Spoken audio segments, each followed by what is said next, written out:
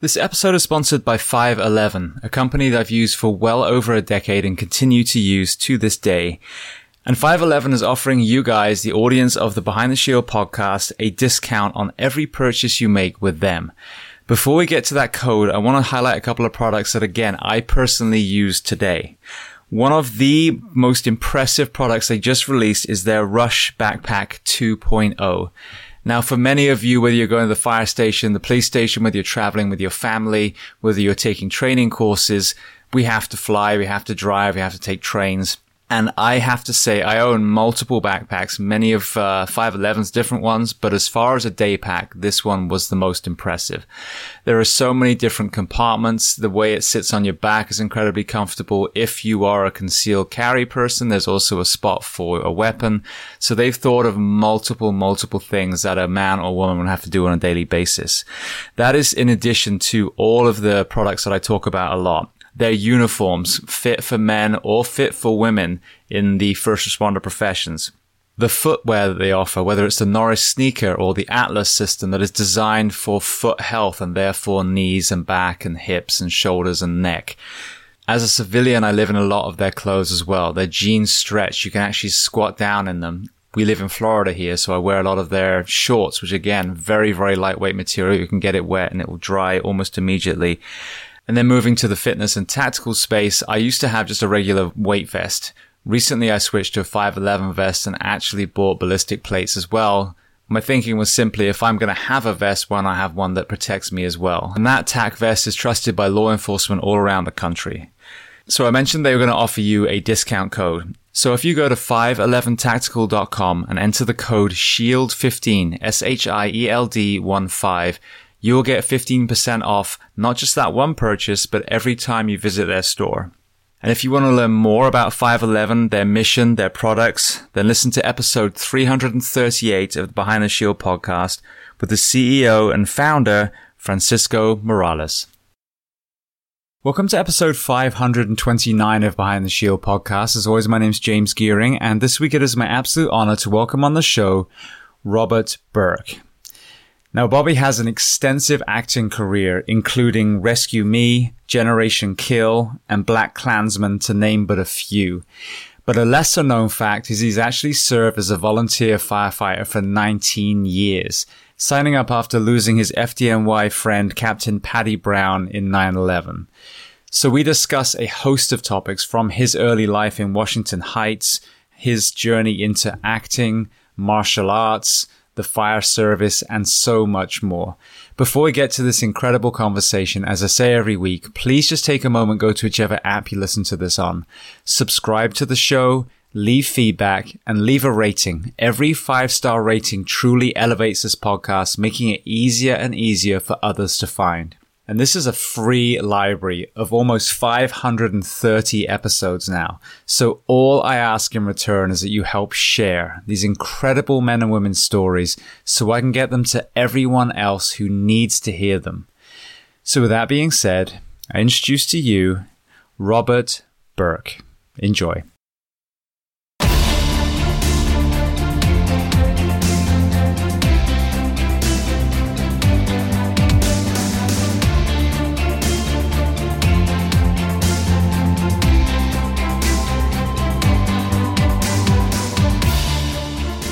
Well, Bobby, I want to start by saying thank you so much for taking the time to come on the Behind the Shield podcast today. Thanks for having me, James. It's a pleasure, honor. So there are many parallels, obviously a lot of folklore in our profession about Steve Buscemi, who was an FDNY firefighter and became an actor. But I've had some people on the show like Josh Brolin, who was an actor and then volunteered as a firefighter for a while, for a few seasons as a wildland firefighter. So when, I realized that was your background too, that you were, well embedded in the acting realm and then decided to volunteer in the fire service, I thought that was absolutely incredible. So I would love to start with my opening question. Where on planet Earth are we finding you today? We're in a place called Ocean Beach, Fire Island, New York. It's in Suffolk County, Long Island. It's a barrier island. Couple of 100 yards wide by 36 miles long. Beautiful. And they have a volunteer fire service, is that correct? We have several departments on the island. Only one Well, no, I shouldn't say that. Uh, there's 7 different departments on the island, but in the winter and the off season, we just say, hey, we're just 5 different engine companies. The mutual aid has to happen. Not only are we volunteer, but we're seasonally staffed. You know what I mean? So that November, December, January, February, March, April, May, you may respond to a multi-structure operation with 4 or 5 guys until mutual aid is struck and departments from the mainland come over to supplement the operation. So yeah, I mean, it's a lot of area to cover. It is what it is. This is where I live. This is where I serve. We do the jobs that we do, gas leaks, pretty much straightforward structure fires, a lot of EMS in the summer, spring and fall. And then in the winter, it kind of gets quiet. But in the winter, people are trying to stay warm in silly ways, as you know, or don't know. No. And that's what will turn us out also. Yeah. We don't have too much of the fire-based fires as far as warming. The ones I saw most in certainly in California were actually the candles. Some of the Catholic faiths that have the shrines, and those are a big one. Unattended open flame. Yeah, and cigarettes and all the rest too. Yeah. So just before we kind of get into your timeline, as a side note, one of I think the real issues we have in fire police is sometimes when there's a lack of communication, a lack of relationship between 2 departments, 2 communities that are side by side.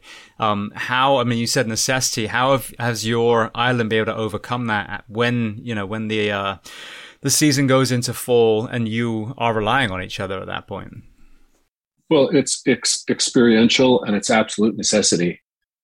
I can't tell you how many times I have been so glad to see these guys show up, and I've been told the same thing by them.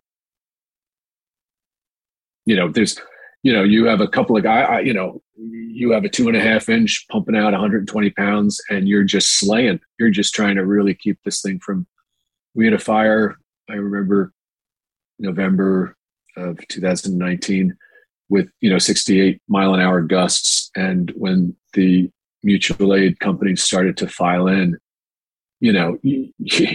sometimes you're like, oh yeah, I got it. But other times you're like, it's great to see, it's a great sense of relief. And, that you're going to be able to contain these operations. Mostly I'm talking about are exterior operations where you have certainly no window to make an interior push. When calls are within our district and stuff like that, and we can contain them, that's fine. We'll put people on standby, but there's no shame here in seeking mutual aid from other departments, none whatsoever. You are obliged to do that. Yeah, well, I think a lot of career departments could take a lesson from that. I really do. I think it's about humility at the end of the day. It's about serving the people and getting over your own egos. I think the new generation is cognizant of that. Why not? Why not have these guys stand by? Because certainly calling them when it's too late, the cat gets out of the bag very quickly in this business. And so it behooves a chief, it behooves command, fire company officer to, have guys stand up, and then you stand them down.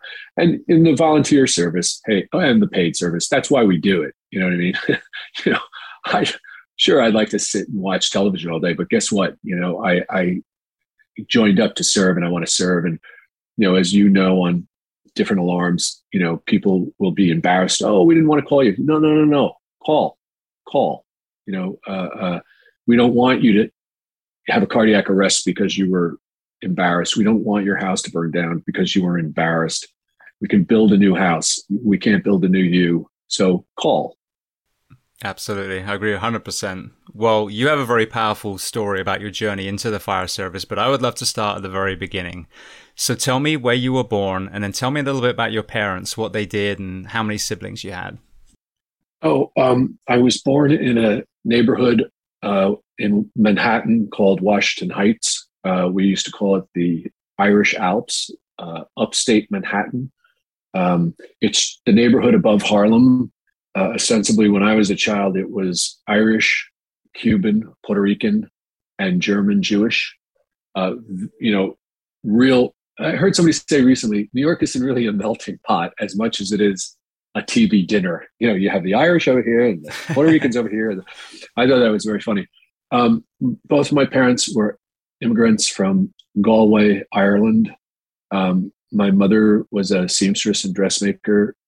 She trained in Ireland, and my father was a farmer. And my mother came here first in 1949, and then my father followed her in 1950. They were in their 30s, and they settled in this working class Irish neighborhood. My father was the super of the building, the superintendent. He bartended and he worked on the docks downtown. So it's almost a story that is akin to or tantamount to the story of friends of mine's grandparents or great grandparents, but it was my parents who actually had the experience. Do you know what I mean? Yeah. So I'm first generation American. I have a twin brother, Bill, who is in medical equipment sales. And I have three older sisters. My sister Margaret is a retired oncology specialist. Eileen was a speech pathologist, and my sister Maureen was a nurse practitioner who did care with transplant coordination, burn care, AIDS patients. She touched a lot of different areas in the medical service. Beautiful. Well, I'm a first generation immigrant myself. So when they talk about Ireland, what was it that made them make the decision to move to the US? Opportunity. My mother had no affinity for Ireland. My mother was the ninth child out of 13 siblings, and you really had to make your way. It was just coming out of World War II, not a lot of opportunity in her part of Ireland, very rural, East Galway, I would say. And my father, I don't think he ever wanted to leave Ireland. He loved Ireland, but I suppose he loved my mother more. So he would talk about Ireland all the time, like, you know, threshing and horses, and 98% of my family is still there, you know, and there are many, I must say. And I go back all the time and I love them desperately. One of my father's brothers married one of my mother's sisters. So I have double first cousins, and, you know, they're great. I have a very beautiful, wonderful, they're just the nicest people in the world. And I love going there. So when we think of, say, racial tension, for example, and obviously Washington Heights, you know, has had its share of difficulties over the past few decades, and we'll get into that in a minute. But did they have any stories of kind of, you know, injustice as Irish immigrants? No. I remember the Cubans and the Puerto Ricans and the Irish, we were all trying to out-Catholicize each other. It seemed like, you know, with the towers and the statues and the knees and the, you know, my recollection is that everybody got along. Do you know what I mean? We all seemed to be in the same immigrant boat somehow. This is the perspective of a child, but at the same time, no,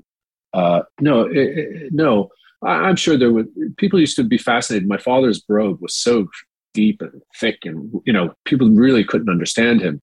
Then, of course, my mother didn't think she had a brogue, which was hilarious.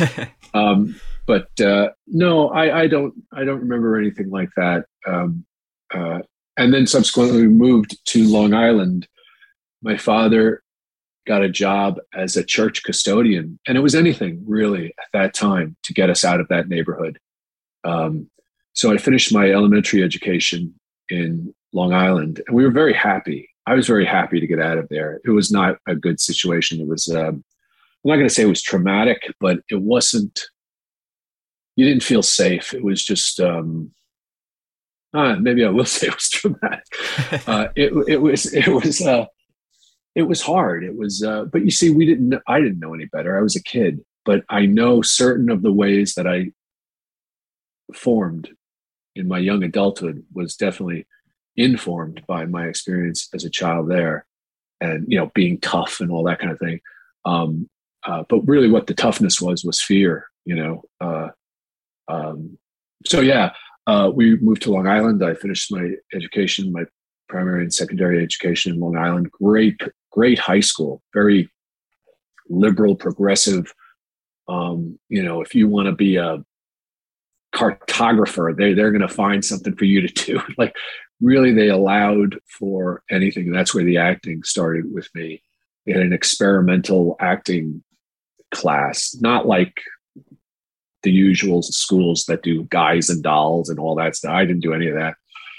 But this was kind of an experimental acting, and it afforded me the opportunity to audition for an internship. And the internship was with a professional acting theater. And I got it. And I was supposed to be sweeping floors and answering phones and stuff like that and painting scenery. But what happened was I auditioned for 2 of their shows and I got into both of them. So I put the broom down and I went on the road, and we toured the Eisenhower Theater in DC and the Brown Palace in Denver, and all these stops around the country. And I remember I was paid $150 in cash per diem to eat with in 1977. I might be lucky if I could eat $8 worth of food a day in 1977. So I had all this cash in literally a shoebox when I came home. And my dad said, what are you going to do with your life? I think they pretty much wanted me to be a policeman or a fireman. That's what was opened to us. That's what everybody else's kid was. And I said, I want to be an actor. And so I will drop the F-bomb. My father said the 3 famous words. He goes, a fucking what? And I said, an actor. And he goes, an actor? We don't do that. We don't even know anybody who does that. Said to my mother, Mary, come in here. He's crazy. So then I showed him the shoebox, and in his brogue, he said, what's that? And I said, that's what they gave me for acting. And he said, James, might not be a bad thing, and so he said, can you go to a college for that? Because that was a big thing, education. And I said, yes, you can go to a college for this. And he goes, okay. And so I went to a couple of different universities. I wound up at a state university of New York at Purchase, a town called Purchase, State University of New York at Purchase. And they had a tremendous acting program, very difficult to get in. I got in, trained with some of today's, finest actors. Wesley Snipes was in my company, Adina Porter, Edie Falco, Stanley Tucci, Adrian Brody attended after me. So a lot of really strong actors. And so, yeah, that brings me to college, I guess. And, but I had some problems there. My father was dying in my last years of university. So when I got out of school, I wasn't feeling very well. And I figured I'd take a couple of weeks off from pursuing acting. And I had the big agent, William Morris, and the big manager and attorney and all this. And I didn't understand any of it. And so the 6 weeks or 6 months turned out to be 6 years away from acting. And I did different things. I taught school, a learning enhancement program that I had absolutely no accreditation to teach, but I taught it. And I did a lot of carpentry, plastering, painting, brickwork,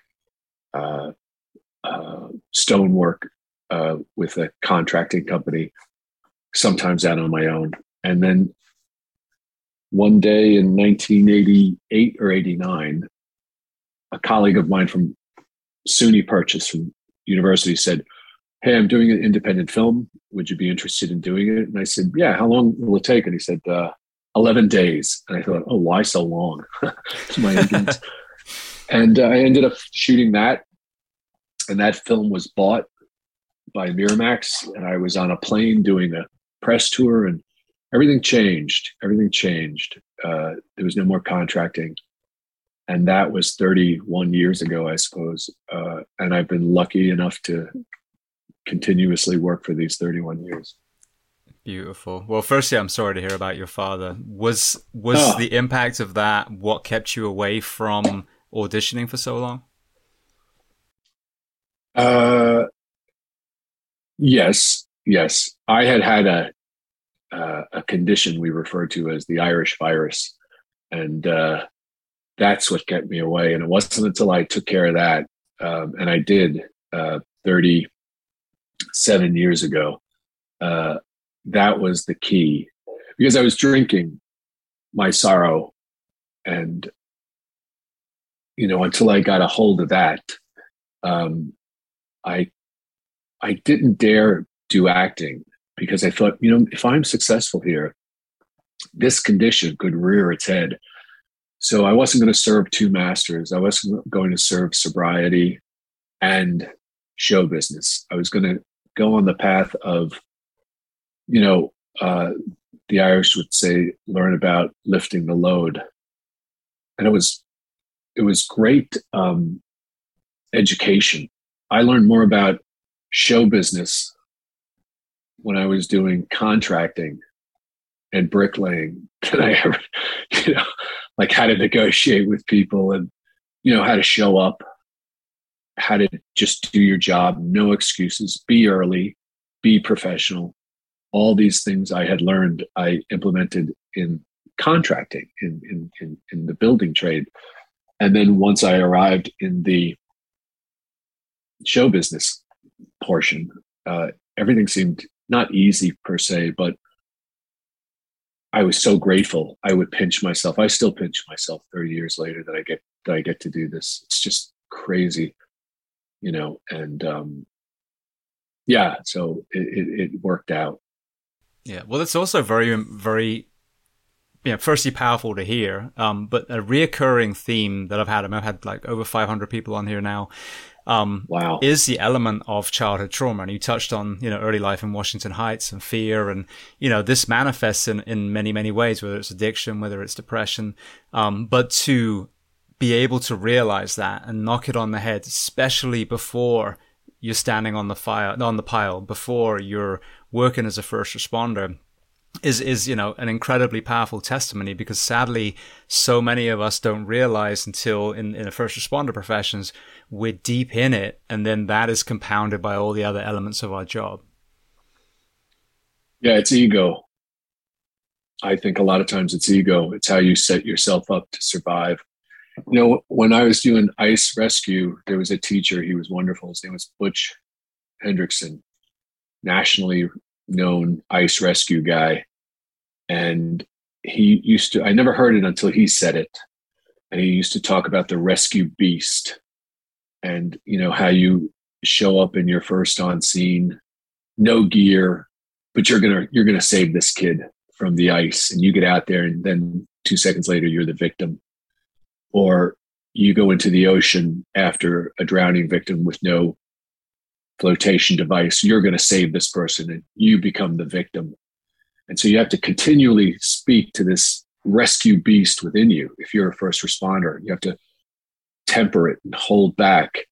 And the other aspect of that is when you're the victim of depression or substance abuse or alcohol or whatever it is, I can handle it. I can handle it. It's always the rescue beast that can handle everything. And usually, as we know in the fire service, by the time you realize you can't handle it alone, you need help, it's too late. And so the true strength, I think, and I've seen, is when somebody waves the white flag and says, you know what, I need help over here. And I find that that's the strong guy. That's the strong woman who says, I need help over here, and gets it, as opposed to, because anybody can drink or drug themselves to death. We know that. But I think that the real, and then it just sensitizes you for when you do go out on the road to, intox calls, and everything here is designated as overdose. I'll never forget when I was a new firefighter, I was driving the ambulance, and the first time the designation came over as overdose, I thought, oh, this person deserves a second chance. Well, we call intoxicated. We call everything overdose. So I'm thinking this person took pills by an accident, they were just drunk. But the fact of the matter is, you kind of see yourself sometimes when you go out. Obviously we go out a good portion of the time when people are having the worst day of their life, and because I think most people are reticent to call 911. And as you also know, some are not. They'll call 2 or 3 times a week, and have their bags packed when you get there. But I think I'm trying to follow your question here, and I think I think what we're getting toward is the foundation upon which first responder near the experience begins. Maybe I'll speak to that. My first responder experience began on the pile of the World Trade Center. And my best friend was a fire captain named Patrick Brown. He was the captain of Ladder Company 3, highly, highly decorated, highly respected, beautiful guy, gentleman, soft-spoken, into yoga, black belt in karate, Golden Gloves boxer, Vietnam veteran, combat veteran. So he was a warrior, but he was a very peaceful warrior in the end. And his path was just terrific. We became very close friends, and I refer to it as in a large anonymous organization. So when he fell in the line of duty, along with so many thousands of others, that was where see, he was my friend for many years, and I knew he was a firefighter, and we shared a car together, and he was a bachelor, so he would work holidays, and I would borrow the car for Easter or Thanksgiving, and then I would return it to the firehouse, and I would come in and have a second meal. And I was not a buff. I was really not interested in the fire service. I kind of didn't know what they do. If you asked me, do you know what firemen do? Yeah. But it wasn't until I started my fire training that I realized I don't know anything about what these guys do.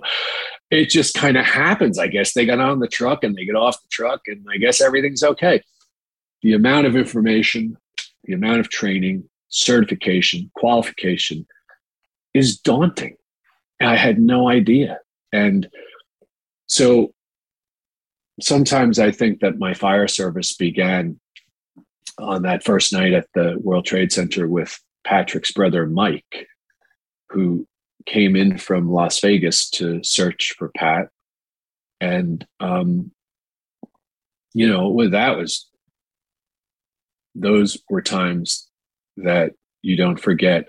Although I was just last February, put on the 9/11 registry after years of hemming and hawing,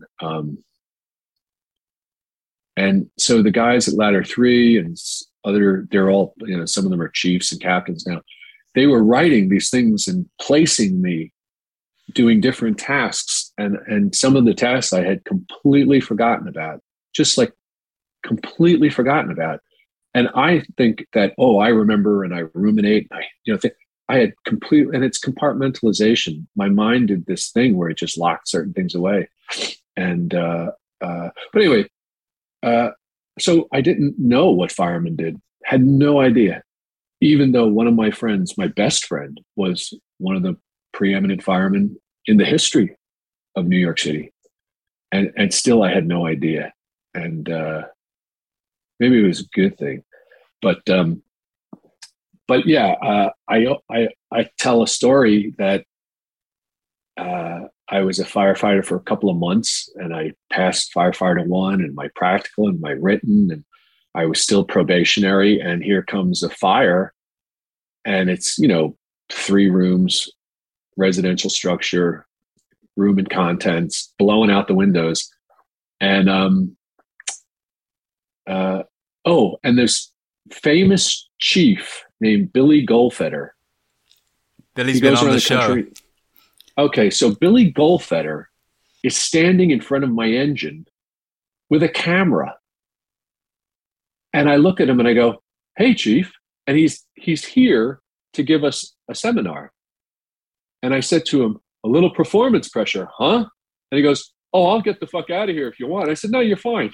And then I thought to myself, I got to push these rooms. You know what I mean? And the hallway we were going down was like 26 inches wide. It's super narrow. It's super hot, super hot. The guy behind me is yelling, "It's too hot." And I said, "What's too hot?" He goes, "The floor." And I said, "If you think the floor is hot, don't stand up." So anyway, we operate, knock down the first room, knock down the second room, and I don't shut the line down. So I bring the line across my chest and it hits the wall and it like blasts me back, but I wrestle it and I get into that third room and I get out of there. This is my first fire. And, your wrists, my neck, anything exposed. And I remember just before I pushed that hallway, and the flames are coming out, and I thought to myself, I'm an actor. What the fuck am I doing here? and I remember saying to myself, this is exactly what I said. I said, I didn't sign on for this. and the voice that came back to me was my friend Pat Brown. And it was like a whisper. And, I have my mask on and the whisper says, "This is exactly what you signed on for." Mm-hmm. Amazing. Yeah, and to have Billy sitting there with his camera as well. So Billy gives the seminar and the next day, "Oh, super aggressive attack, blah, blah, blah, blah, blah, blah." And I just, all I did that day was simple. I did what I was trained to do. Operate, push, move the line the way I was shown to move the line, operate the knob in the way I was shown to operate the knob, be constantly aware, listen to the fire, not just see it. All these things we go to the Suffolk County Fire Academy and we're trained by FDNY. These guys are moonlighting. It's a second job for them to, work and instruct at our academy. It's top notch. If you listen to these guys, you'll save your life. But my friend Patrick, the fire captain, he had a famous kind of quote. He was quoted as saying, "You can do this job absolutely right and still get killed." And that spoke to Patrick's humility. Vietnam veteran, boxer, karate, firefighter. And here he tells you, you can do everything absolutely right on this job and still get killed. So that's cognizance and that's humility and that's respect of each job. Benign automatic alarm. Well, guess what? It could be the Super Bowl by the time you get there. You know what I mean? So, we always say, treat every job, and we get lax and we get lazy. But the smart guy knows in the back of his head, you should be respectful of every alarm. And even if it's a benign alarm, you say to your guys, "Hey guys, what if we had, somebody hanging out that window up there? The one with the 3 sets of bars on it? Yeah, that one." So always, try to instruct, even a little. Like, I don't want to bore my guys. They want to get home. They're volleys. They got to go back to their jobs. But use the run a little bit here and there, just a little bit sometimes. Sometimes you get guys who like say, "Hey, Cap, this hallway here, is this code? I mean, like, what's going on? We're never going to push a line down." There are guys who are really into it. As Joseph DiBernardo said, are you on the job or are you into the job? And, in any station, firehouse, fire service, volunteers, there are guys who are there, and then there are guys who are really, into it. And, a good officer will be aware of who's where in the passion, index. And so the guys who are not really into it, you got to kind of, shepherd them a little further into it. But the guys who are into it, you really discuss and you just try and be the best you can be. That's what's expected of you, Yeah. And I've had several volunteers on here, and that's, what I've said when I'm talking to them, when I have career, when I say it's not like I'm, a bugled leader. Yeah. But when I have peers that are complacent, and then in the same breath, there are volunteer firefighters that are out there training their ass off. It's pretty piss poor that you're getting paid to do what many people are volunteering to do. And I think the volunteers should get paid. I mean, ultimately, in any area that has, a decent density of population. But yeah, I mean, I always tell people, like, this job will kill you. The logo of this podcast said lives depend on you. And the big thing that I tell myself is, how would I feel if my family died because the rescuer hadn't trained? That's forget about me. I can die in a fire, whatever. But if my son and my sons and my wife died because someone hadn't taken this job seriously, how would I feel? So now put yourself in that rescuer's position. You owe it to the people that you respond to be the best version of yourself. And as Patrick said, it's not a guarantee you're going to come home, but you're controlling every element that you can and only leaving what's left as chance as the variable that decides if you do or not. It's what keeps us up at night. Every once in a while I'll get into a weird, we'll get a notification the fire index is through the roof. Winds are at 70 miles an hour, hasn't rained in 21 days. And I start playing head games. And there's a sign up at the FDNY Academy. It's let no man's ghost come back to say his training failed him. I love all these little anecdotal, you don't train until you get it right. You train until you can't get it wrong. It's to be cognizant of the fact that you're in a business where that particular situation, whatever it is, only has to happen once, but you need to train for it. You know what I mean? Because if it happens and you're not ready, you're screwed. And like even responding to jobs, these guys tear assing in their trucks to get to the fire station and, killing somebody. That they say, if you miss the first truck out, nobody will ever remember. But if you kill someone on the way here, no one will ever forget. And then all these little anecdotal sayings, and every one of them are based on horrifying tragedy. You have to really think it through. You have to think, why do they say these things? Well, because they're true. Never want to, in my volunteer, modest district, have to go to somebody's family and say, I'm so sorry. I gave the wrong order, or, I conducted the operation poorly. You just don't want to ever be in that position.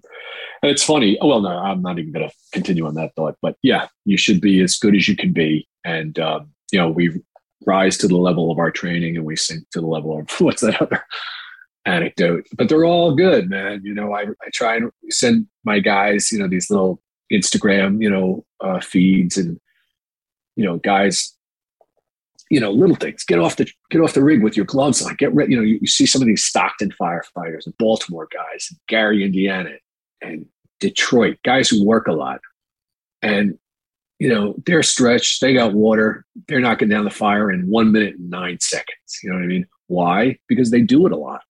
You know what I mean? Whereas I don't. But at the same time, going back to the volunteer, did I say that? I tell my guys, the firemen are volunteers. The fire isn't. The fire is the fire, bro. And we've had some pretty massive jobs here where we contained and we stopped. The FDNY guys who are our instructors are hilarious.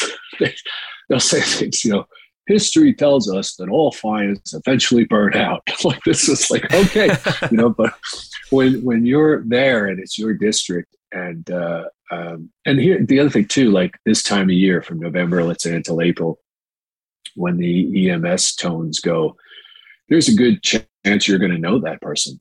You're going to know who it is. You're going to know what their condition is. More so with people having moved out from the city during COVID, we don't know a lot of these people. Their homes aren't winterized. They're getting creative, trying to stay warm because it gets desperately cold here. for just those months. And but yeah, you're going to know the people who are ill or injured, and you know, it feels good when you help somebody that you know. Obviously, when you don't know the person, and as you know, lots of times you never hear what happens to somebody you medevac or. But here you do somehow. You know, people will send notes. They'll send a check. There's gratitude here because where we are, we do. I think we do the number one amount of medevacs in the state of New York. If you're the designation's Alpha, Bravo, Charlie. If you're Charlie or above, we're not driving you off this island over the bridges. You know, down. We'll break your neck doing that because it's all four wheel. So any injury, you're going to go out by helicopter, and when that happens, we pull an engine out. Obviously, standard operating procedure. So anyway. I'll shut up for a second. No. I love it. And you know, it's funny because I've rarely landed a helicopter in most of my career, and I have, you know, but, because I've worked in urban sprawl. So it's the opposite. Usually it's faster to get in a rig and just, yes, you know, haul ass to a trauma center than it is to wait for a bird.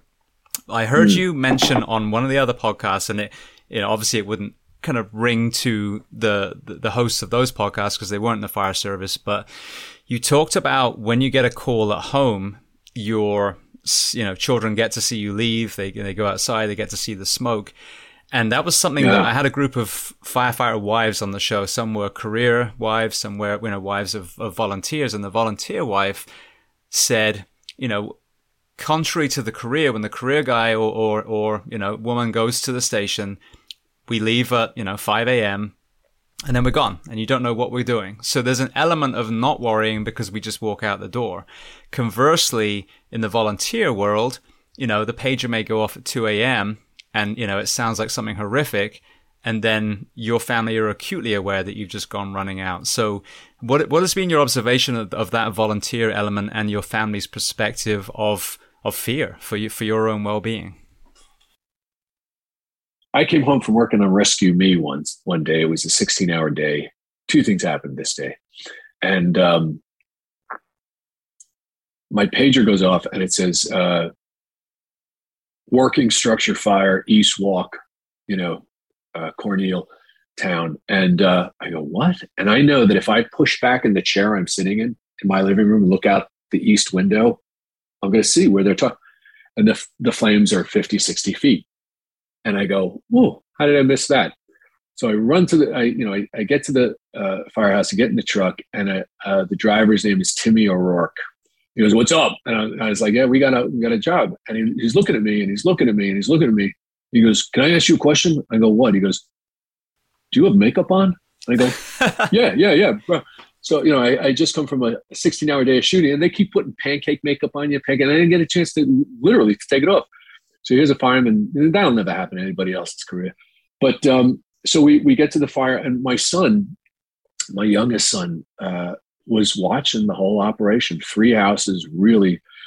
And what happens here is at some point it's going to get to the LPG, to the propane.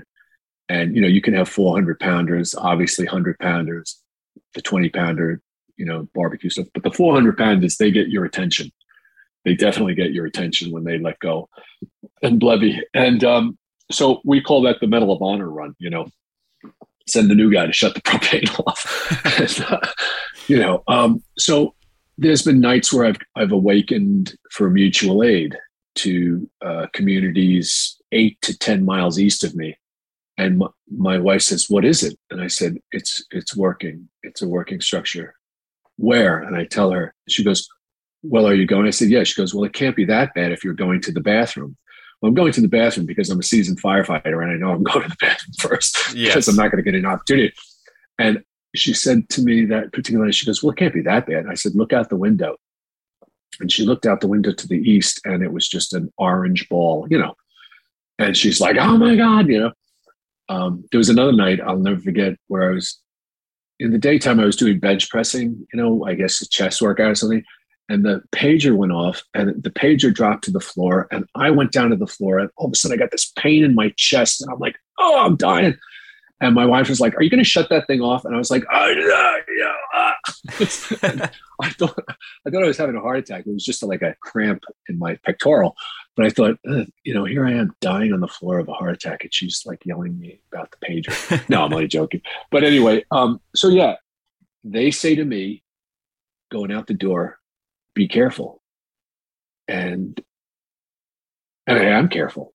I'm as careful as I can be. I remember there was a fire where a couple of the propane tanks went off, and gosh, they could have only been 15, 20 feet away from me. And 3 of them went off, and these mutual aid guys asked me if they wanted to take this fence away. And I said, no, leave it there. It's keeping the heat off of us. Well, it's what kept the shrapnel off of us in the end. Do you know what I mean? Yeah. And the first one let go, and command, it's like, the command was my chief too. He took over the operation. I said, no, everybody accounted for, continuing to operate. Boom. 325. Yeah, command, continuing to operate. Yeah, another LPG. Boom. Like this.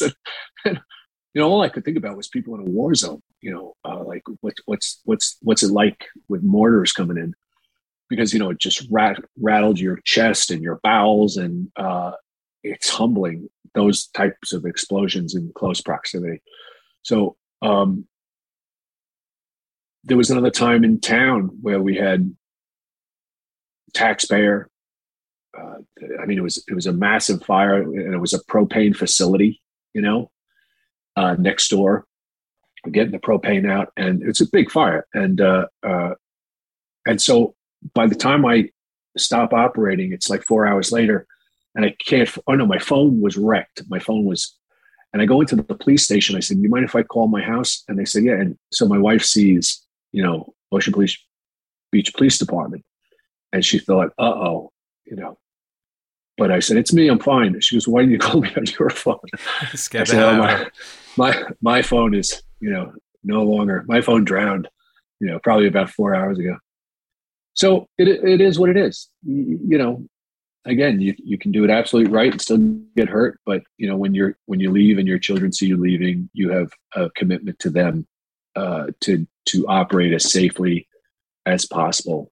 I like to think that I'm aggressive, but I think what I tried to do is just mitigate the problem as safely and as assertively as possible. I choose to put the word assert in for aggression, assertion rather than aggression.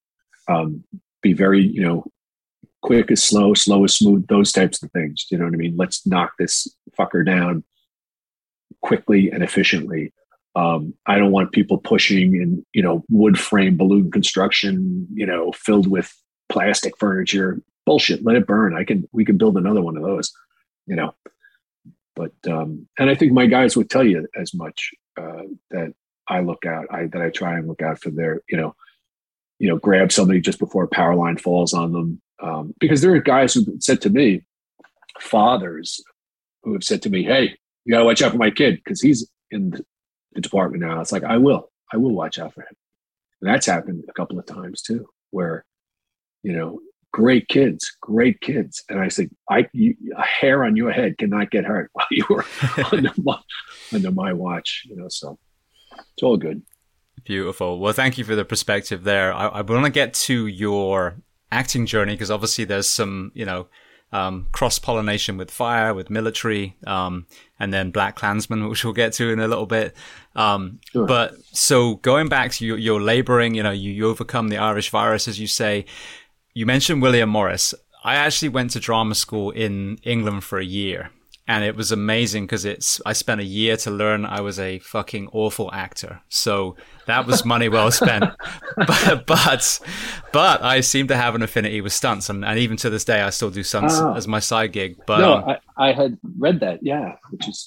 Which is great, actually, because that's a whole science in and of itself. Yeah. And then there's obviously, the fire service definitely lent itself to that too.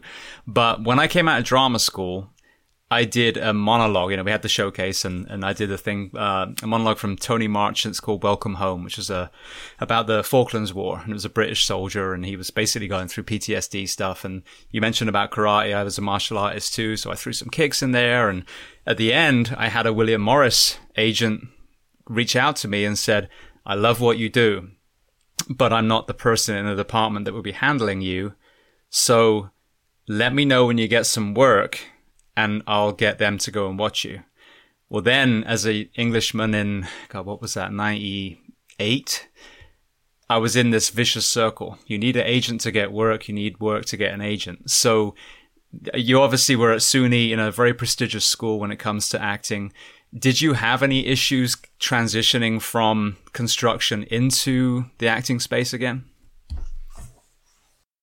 Yes, I didn't know what was happening. I didn't know what's an AD, what's MOS, what's your, all this vocabulary I had no idea of. My first film was a very modest independent film called The Unbelievable Truth. And I was shooting it with people I had gone to university with. And so it was tantamount to trying to achieve a grade for a professor, because these were all my colleagues. These were all the actors and the filmmakers I went to school with. So I did have a basis of some of the vocabulary. And the second film was Rambling Rose with Robert Duvall and Laura Dern and her mom, Diane Ladd. And Robert Duvall, I'll tell you, James, right now, I was nauseous for a week before I got to that set. I was just so nervous. I said to myself, I'm not going to last 10 minutes in this business. Because, he was like a god to me. I revered his work as an actor. I always thought he's just so consummate and just, I don't know, there's something about him. And the next thing you know, I'm playing Frisbee with him, and his little Jack Russell dog. And then one day he says to me on set, he goes, do you like history? And I said, yeah. He goes, you like military history? I said, yeah. He goes, come here. And somebody had furnished him with a early copy of the Civil War documentary by Ken Burns. And I practically watched the whole thing with him. And I said, funny how where life puts you, and we talked and we discussed it. I'll never forget. He said, it's still photography and it's narration, and I'm begging for more. I said, well said, but he was just such a gentleman, could not have been nicer to me. I'll always remember his kindness. And that informed my working with other, let's say, young actors now that I'm a 61-year-old man. Kindness doesn't cost anything. And he was very, very good to me. He wasn't Robert Duvall any longer. He was just like a person who was sharing and telling me things and, oh, don't stand there. You're blocking my light. So just these little things. So I was a pretty quick study. I'll say that around a set. The thing on a movie set and a television set is you can yell cut. You can say cut. I'm not, this is in writer. They say cut. But having been classically trained for the stage, you don't get to say cut. So you're obliged to, when they say, when the curtain goes up, you go. No excuses. Do you know what I mean? What was very complimentary to my sobriety, to my acting, to every aspect of my life was my training in karate. When your teacher says hajime, it means begin. You begin. You don't say, well, let me scratch my nose. No, fucker, you go. You know what I mean? And you don't stop until the kata has ended under any circumstance. And so, people say action. And to this day, I still hear hajime, or it's my hajime. Like they really, what did you train in, James? So I did some karate as well. I started with WTF Taekwondo, then did Shotokan for a few years, and then went back to Taekwondo. And I talk about this quite a bit. And then on a road of humility, because every time I switched to boxing, Muay Thai, Jiu-Jitsu, it was like, oh, okay, so those parts don't work very well. So it was this kind of journey of humility. And recently, luckily, I've managed to jump back into jiu-jitsu and a little bit of Muay Thai again. So I've managed to keep it going. But as I'm sure is probably the issue with you as well, as you age, you get more injuries, time, commitments, it becomes quite a deliberate effort to stay in the training. Yeah, it really takes a toll. It really does. I find it like on almost like a parabolic kind of graph. As your technique goes up and really becomes efficient, your body goes down, So I was executing, different blocks and different strikes and pulling muscles while I was doing it. It was like, whoa. So I let go of the training. Like I have my sai and my bow outside. I have a makawara. I do my kata pretty much daily, let's say. I'll throw one kata or two or three.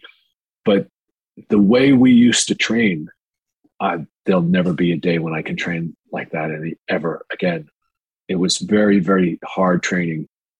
It was called Kama Wan training. The Kama, the Kama is the sickle, and the Wan is a bowl.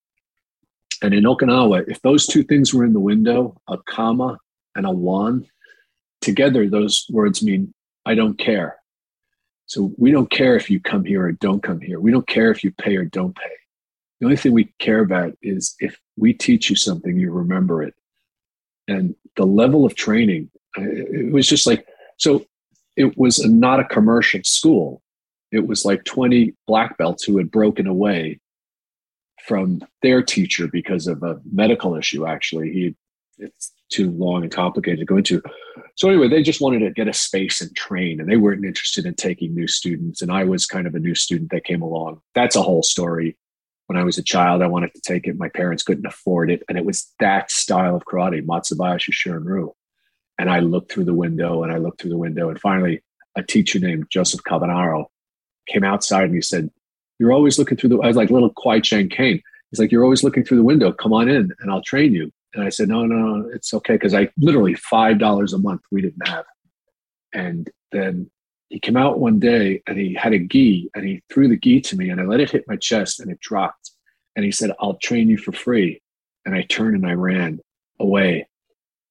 Even at like 12 years old, I was a proud little Irish guy. Nobody's given me anything for free. And years later, I was 24 and I was having coffee with a friend of mine, Steve Panopoulos. And his arms were like completely bruised. I mean, like, I said, dude, what happened? He goes, oh, yeah, that's from training. I was like, what? He goes, oh, it's called Ukawaza. It's, it's karate. I said, what kind of karate? And he said, and, it's like Shirin-ryu. What kind of Shirin-ryu? Matsubayashi. I said, where do you do this? He goes, oh. And I said, I want to train with you. And he goes, well, we suggest you watch first. And I said, I watched. I did my watching. And I have friends who'll tell you, Bill Sage, Paulie Schultz, who are actors who trained with me. When we would do the arm training, the arm banging, I would get a smile on my face because as a man, I manifested what I wanted to do as a child. And, this is really, you could break your fucking arms doing this training. And I would smile and my teacher would look at me and he couldn't say, hey, Burke, stop smiling. But what he would say is, Mr. Burke, close your mouth. And I must have looked psychotic. But it was the pain. It was the entrance into a new life. It was being able to do something for myself that I wasn't able to do as a kid. And for whatever affinity I had for martial arts, and believe me, it wasn't going out there to kick somebody's ass. It was the structure. It was the discipline. For $5 a class, you're getting a trainer, let's say the sensei, who says, no, Mr. Burke, that's wrong, drop. And you're doing sit-ups until he comes back. Or you're doing push-ups on your knuckles until he comes back. So it could be, 100 or 200 or, 400 sit-ups. And when he comes back, you go, okay, let's stand up. Let's try it again. And they weren't macho guys. They were all matter of fact. We used to call them Clark Kent because, the minute they put on the gi, they were Superman. They literally, the guys I trained with could just tighten their belt before a kata and you would see the fucking electricity come off of these guys. It was very traditional. And we sat zazen. That's where that's where I found the real war was, between my ears. It was great. It was like a journey. It was like this fantastic journey. And, you know, all the time I was there, I thought, I can't do this. Like 5, 10 years into it, I'd be like, I can't do this. I'm not good at this. This is, and we'd always watch the door. You know, we'd be warming up. And if sensei showed up, oh, good, because you're going to learn something. But if I'll name him, his name was Gene Kiffer, Mr. Kiffer. And he was like the Renche. He was the right-hand man. He was going to condition you. And if just he showed up, you were in for an awful night. It was just going to be, and there wasn't going to be any way around it at all, you know. And I loved it. You know, it was my thing. I loved it so much. And my buddies who trained with me, you know, my buddy Paul said, "Oh, you're always complaining." And I said, "Why don't you come down?" "Oh, yeah, I will come down." And his first night there, we ended up like, you know, 200 kicks each leg. And like, I looked over, he was like starting to whimper a little. "Paulie, I love you. If you ever hear this." But, and he broke his hand on my body like twice during that class. And we had so much fun, you know, and we were in such awe and reverence of the men who trained us. They were just, they were so good at this. It was so beautiful. It was like the most powerful thing.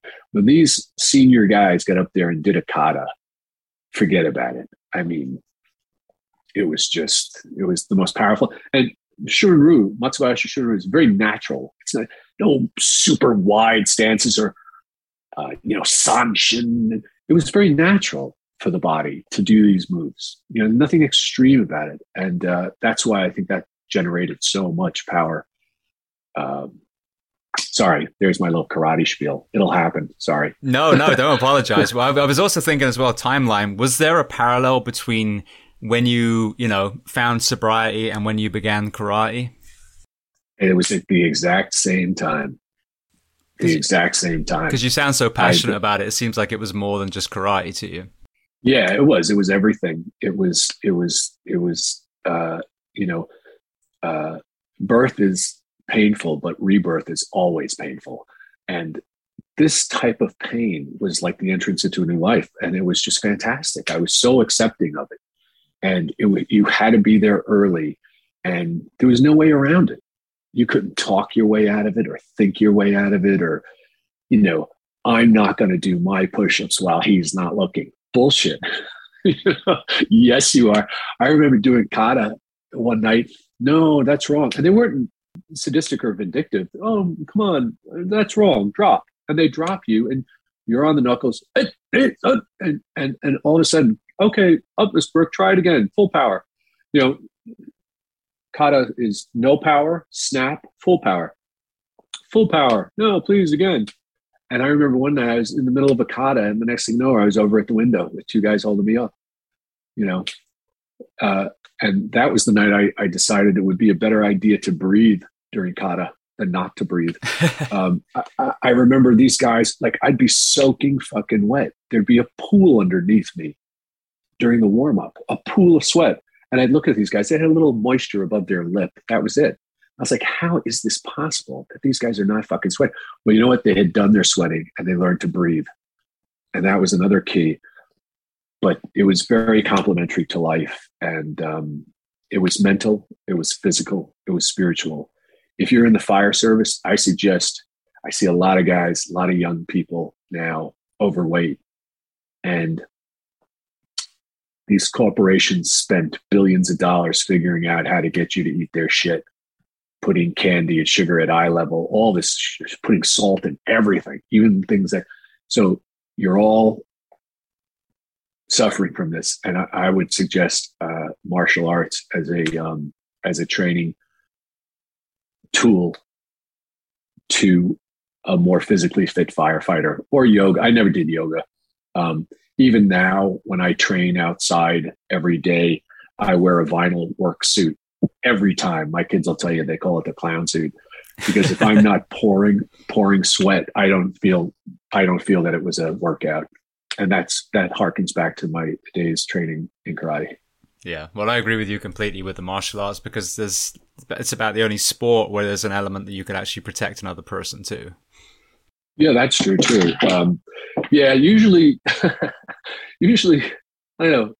there was times in New York City, two or three times when I thought I was going to be attacked. And, I said, well, I've been counter punching for 2 years. I hope this guy doesn't punch me because it's not going to go well for him. And nothing happened. But I'll tell you what happened afterwards is I got terribly nauseous because, the way we trained was it's not a good date to fight. This is the good date to die. And so it's all going to happen. It's all going to happen.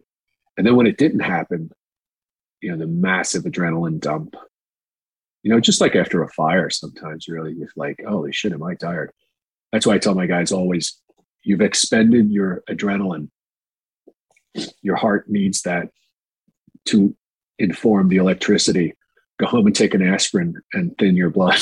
Cooperate with your heart function. Because guys go home and get heart attacks because they don't have the hormones and stuff like that, the adrenaline that the heart needs to function properly after a good hard job. Yeah. Well, the other thing I've noticed from, again, hearing so many stories here is the false alarms. So it sounds like a big job. It sounds like a shooting. It sounds something, that you're going to have to, as you said, get off the rig and move with purpose. And then someone else gets there first, or it was a misunderstanding with dispatch. And now you go back and you haven't had any physical exertion. So all that stress and adrenaline hasn't been exerted as it would be if you were fighting, running, working a fire, whatever it was. And dispatch is a perfect example of that. Some of these men and women, have to process the most horrific stuff, but they're strapped to a chair. So, whether you actually worked on a fire, or even if you didn't work on a fire, to go, walk a few laps at the station, or, if you're going home, can you jump in a pool, or whatever it is that's your environment, that you can get that blood pumping a little bit and flush out that cortisol and some of the other hormones that you were flushed with when you got the call in the first place. I read something recently, maybe you can substantiate it, that the guy with the highest BP on scene is the chauffeur, the engineer, the pump operator. I can imagine that would be true because, you can have high BP with exertion and it's healthy, but high BP just from stress standing at the panel, maybe knowing that lives are, you're responsible for lives. And if that line goes dry, there's a lot of pressure there. And, let's be honest as well, a lot of engineers tend to be some of our less, athletic members of our crew. When I read that, I thought to myself, if you had asked me, I would have said the guy pulling the first line, the knob. But certainly here are these little pockets. This is what I like, the data, the research, the underwriter laboratory burns that they did on Governor's Island with FDNY. Any information. The biggest thing about the fire service to me, and the thing that fascinates me, and the humility of it, is it's a learning culture, always learning. No one ever knows it. And so, when you find out about things like, expended cortisol or cortisol dumps and how to get, I was reading about it this morning, boot up on that potassium, boot up on that magnesium, help it out. It's even my pager, it's taken me so many years, the minute to train myself, the minute I hear those tones, and the fucking thing was on too loud and it goes right through you. And it's like a karate kind of thing where I just drop my breath, into my belly, tanden, kushi, hara, the low belly. As opposed to Americans, we breathe up and we lift our chest. That's not the way you're supposed to breathe. You're supposed to drop the breath. And so when the tones go, I drop my breath. And my friend Pat used to say, when you're masked up and you're sitting there drinking that beautiful air, and you're all hyped up, he said, the best thing to do is become indifferent to the operation. Become indifferent to it. You're going to talk about the operation and debrief with your guys afterwards, but when you have this going on, just calm the fuck down. You know what I mean? And really kind of step back a little and observe. Don't don't become dramatic inside that mask. You know what I mean? Because you're going to drink that air down in no time flat. So breath control I think it's, yeah, you have to be physically fit, but you have to be emotionally fit inside of the mask too. I think sometimes, and I'm guilty of it sometimes. I'm like, oh, look at this. This shit is wild. And I'm like drinking down the air. And, but to become indifferent to it and to really get breath control, again, the karate helped with that too, you know? No, absolutely. That's something I've talked about a lot, especially in a profession where we have a finite amount of air on our back. I mean, your breath is invaluable. I remember doing training once, and one of my O-rings was like letting go like this, and I was new. And I said to the instructor, "Am I good?" He goes, "Yeah. Just don't breathe too much, you know." and in I go, you know, and it gave me 7-10 minutes, and I was like trying not to breathe, I crawl around. Anyway, it's hilarious. Well, getting back on your acting path, before we get to some of the soldiers and fire service related TV and film that you did, one interesting one I think that you were part of was Oz. So I remember watching it in England, and I actually had the DVD set and watched it on a laptop while I was lifeguarding, not actually lifeguarding, and when there was no one there. But I remember being struck at what a different, complete world that was that HBO created with the violence, with the graphic nature, but it wasn't gratuitous. It was to actually tell the story the way it was supposed to, rather than the cliche kind of version of prisons before that. So tell me about that experience for you. Well, my time on Oz was kind of limited. I think I only did, I don't even remember, 4, 5, 6, could be 8 episodes. I played an FBI agent. The show was created by a man named Tom Fontana, who I think is a genius to this day. City on a Hill is his new show.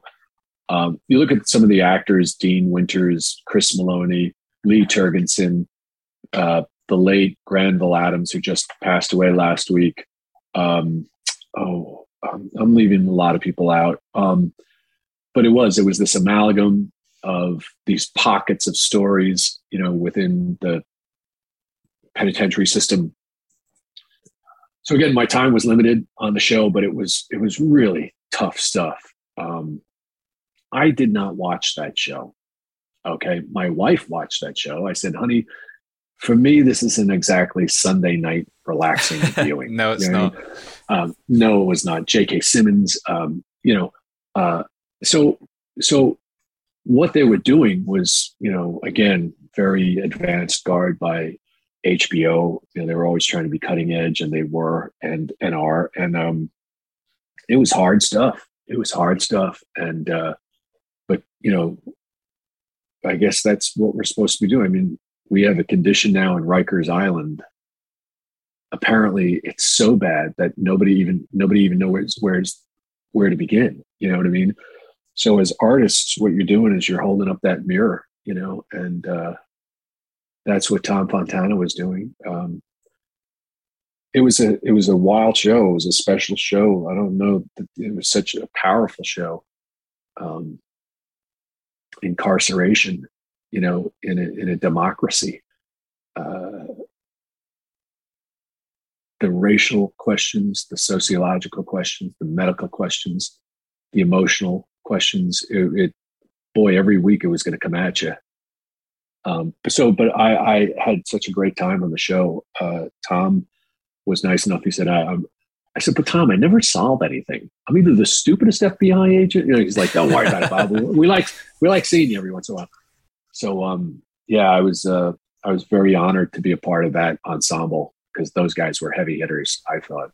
Yeah. Those actors. And it was a very important show. I mean, sadly, the Orange is the New Black is a new kind of standard for prison shows, which I think is, I'm sure there are very minimal security prisons that maybe that reflects as well. I don't know, to some degree, but it's something I've addressed a lot on the show. Our prison system, sadly doesn't seem to rehabilitate most of our people. It gets, as time goes on, there's more and more prisons being built. So I think it was just a very important topic to be visited to the average person, and to really just portray some of the brutality that I've heard, firsthand from people who've been on the show, is very present in a lot of these prisons. It is present and prevalent, and not getting better. You have some progressive minds, I think, who are going to work now trying to, a lot of the question is rehabilitation. And you're talking about people who were never habilitated in the first place, because social network and structure and it's just absent. The gap between the rich and poor, social services, they're frowned upon now. And, you're not, we're speaking to giving somebody a hand up, not a hand out. You know what I mean? And I don't know who says it. It's easier to, what is the quote? To fix a young man than it is to fix a broken adult or something. Hand up is the way to go, because again, you're going to be spending money incarcerating and caring for these individuals at some point. You might as well do it when they're young in terms of education and social services. Absolutely. And I've had people on the show that, countries that address drug prohibition and stop criminalizing addiction, prisons in Norway that use their prisons as a community. They have no freedom, but they live as, live in a house, they go to work, they get education. And you've got to ask ourselves, whether it's the UK or the US or Australia, how are Norway, Iceland, Sweden, some of these more progressive countries, Portugal, how are they doing it? They're human beings too. What are we doing wrong that they're doing right, where their children aren't murdering each other in the street and their prisons haven't, magnified hundreds of % over the last few decades?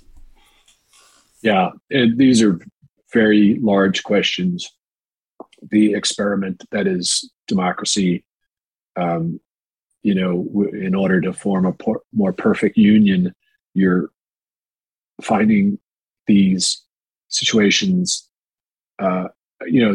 these rather large pockets of dysfunction and, criminality and drug abuse and substance abuse.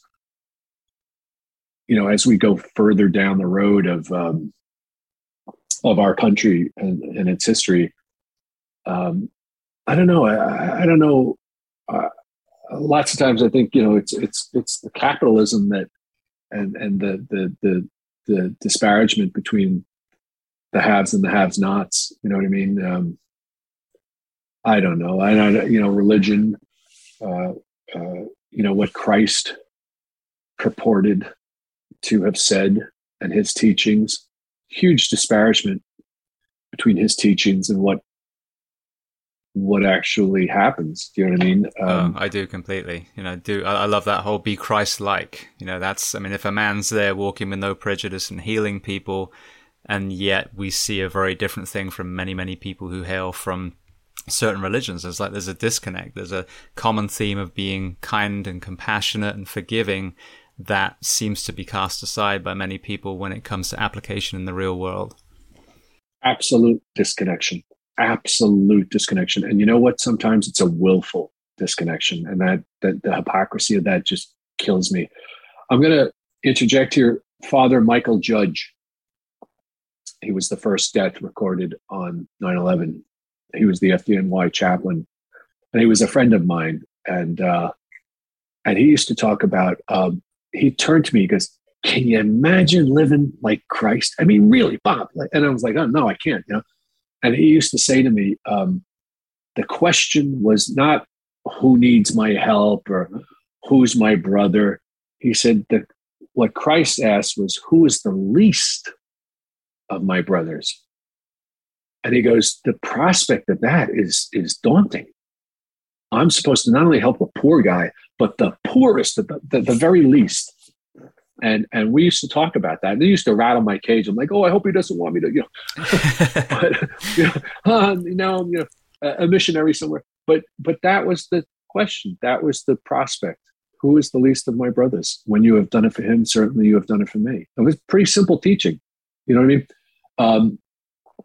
Pretty simple. So, but I never forget that. Many stories about Father Mike. Yeah. I had Jules and Gédéon Naudet, the two French brothers that made the documentary, and we're actually with him. Yes. So that was a very, very, heartbreaking and powerful perspective. yeah, that the universe put those brothers there that day was just uh, tremendous. Tremendous. Tremendous for me anyway. Because I just on a podcast, I was just talking about Father Mike in the lobby, and he's praying. You can see his lips moving. He's praying. He's praying hard, and you know, uh, the topic was not what a man thinks or says or feels. The topic of look at what the man does. And he has his helmet on and his turnout coat, and he is reported for duty. So that's what he is doing. And my father used to always say, I don't judge a man by his color or what he says or what he thinks. I judge a man by his actions. And so Father Mike's actions, he could have been outside. He could have been across the street. He could have been a few blocks away. He could have been monitored it from his rectory parish rectory. But he chose to be there on the fire ground. That was his duty. So tremendous lesson in that man and his life. Absolutely. Well, thank you for sharing some of those stories. I'd never heard some of those perspectives before. Now, speaking of FDNY, at this point, you obviously got, years of acting under your belt. You're also a firefighter. So how did you find your way into Rescue Me? And then talk to me about that experience. Dennis and I kind of knew each other a little bit after 9/11. He spoke about my buddy, Patty Brown, on David Letterman. I think it was very soon after the towers had come down. And we would see each other at fundraisers and things like this. And Dennis had set up the Dennis Leary Firefighter Foundation, or the Leary Firefighter Foundation, in the wake of what's referred to as the Worcester cold storage fire, in which 6 firefighters perished, namely his cousin Jeremiah Lucy and his a very close friend of his, firefighter Spade, I think his last name was, and 4 other guys. Worcester cold storage, you have 2 guys who go in searching for reported squatters. 2 more guys go in, 2 more guys go in, and then a chief who says nobody else is going in because all these firefighters are reported missing now. So Dennis starts this foundation to train firefighters, give them the tools, whatever the fire service needs. I refer to the Leary Firefighter Foundation now as a first responder to the first responders. And so Dennis calls, he goes, "Hey, listen, I'm doing this show. Would you ever consider playing my cousin?" And I said, "Yeah, sure." And he goes, "He's a priest." And I said, No, not interested. And he goes, No, hold on. So anyway, he goes, "No, he's hard hitting. He's a drunk. He's a good guy. He's a fan." I says, "Listen." And he says, "He's only going to be a priest for 1 season. And then he's leaving the." I said, "Okay." So I said, "You throw me a curveball with that." And I said, "Won't be good." So anyway, I wasn't always in agreement with some of the subject matter and how it was presented. I was aware of the greater good. He was raising a lot of money for the fire service through the foundation. And I can go through the litany. Fireboats in New Orleans, rebuilt, I think, 14 firehouses in New Orleans. I was down there for that. Worcester Fire Department training facility. Thermal imaging for Detroit. High-rise simulator for Manhattan. Mobile command. It goes on and on and on and on. How much good he's done for the fire service. So again, it was my professional life and my volunteer life colliding. A lot of the storyline of the show seemed to me to be very personal to me because it was absolutely mimicking, aspects of my own life. But we went ahead with it, and Dennis would say to me, "This is going to be a finite, prospect. We're going to do 7 seasons and then that's it." And I said, "Okay." And and that's what it was. But the foundation continues very effectively, I have to say. We have these, or he has these, it's called the Firefighter Challenge. You could be a hero for a day. You get these executives and they pay money and they come to the FDNY Academy and they're doing rope rescues, burn rooms, searches, NBA extrication. They do every aspect of the fire service that's taught at the Rock. And if you're an executive or whoever you are, you pay to do this. And it's a great day. It's a fantastic day. Jeff Bezos was one of the people who participated a few years back. And his brother Mark is a fire captain, volunteer fire captain in Scarsdale. And I'll tell you, Jeff Bezos, say what you want, but that guy has no fear of fire or really anything. He got in there and he's in good shape and everything. And he did every evolution successfully and he was ready for more. A lot of people there that day, Michael J. Fox, Juliana Margulies, John Slattery, certainly Steve Buscemi, Stallworth. So a lot of, celebrity types turn out and they pack up too and go in,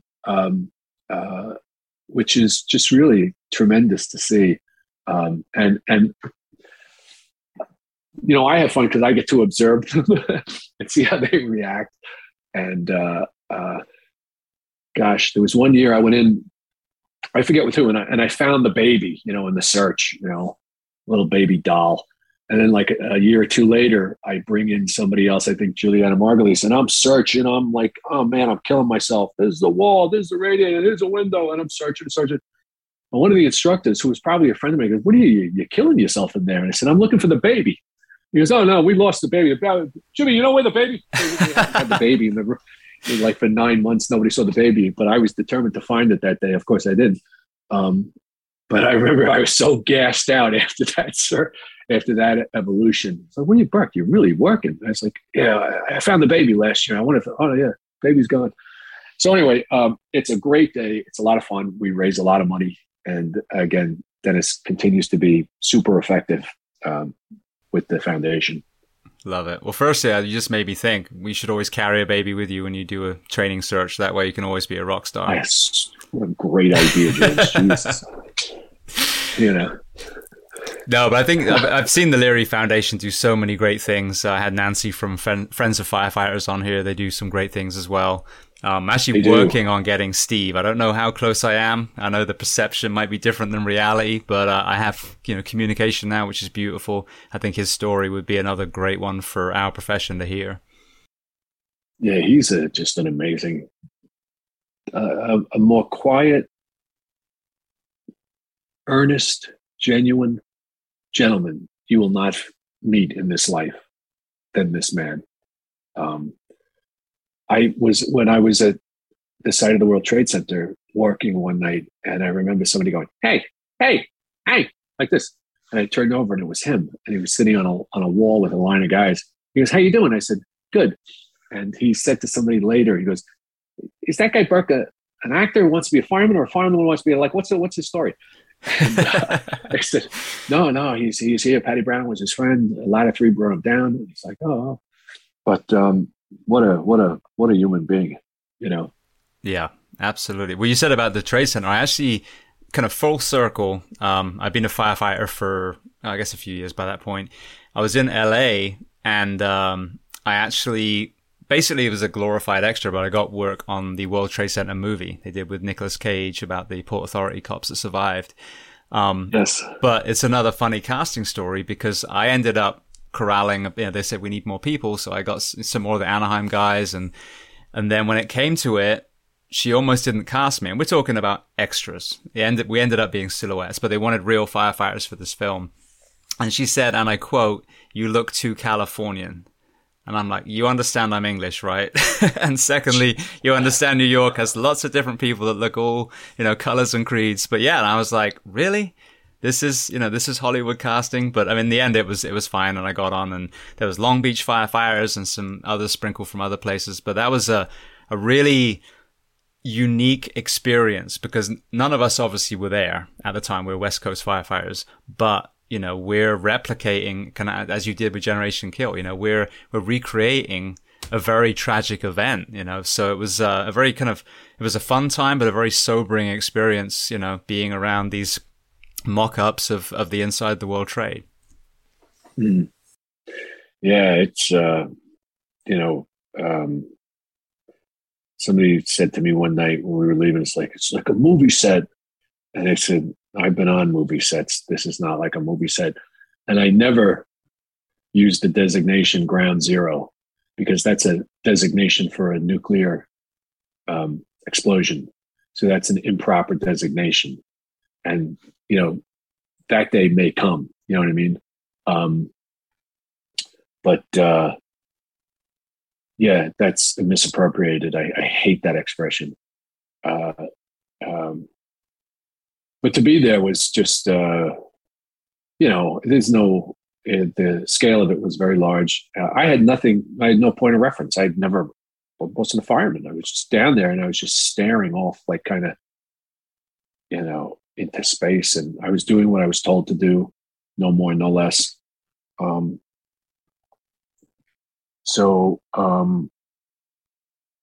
Yeah, and how nobody ever got hurt or killed. I used to come home and I used to get overwhelming anxiety that like somebody would slip and fall through a crevice. Or one of the guys I was operating with, a fireman, it's in my friend's brother, Pat Brown, his brother Mike wrote a book called What Brothers Do. Mike passed away last year, October 30th, of 9/11 related cancer.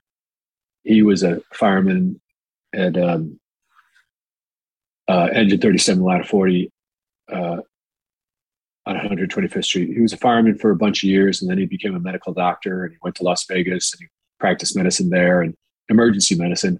And then he came back to search for Pat, and he pointed at me and goes, "And you're coming with me." And I had no affinity. I wasn't like, I didn't know what to say. I said nothing, and they put gear on me and down I went. And that's how that came about.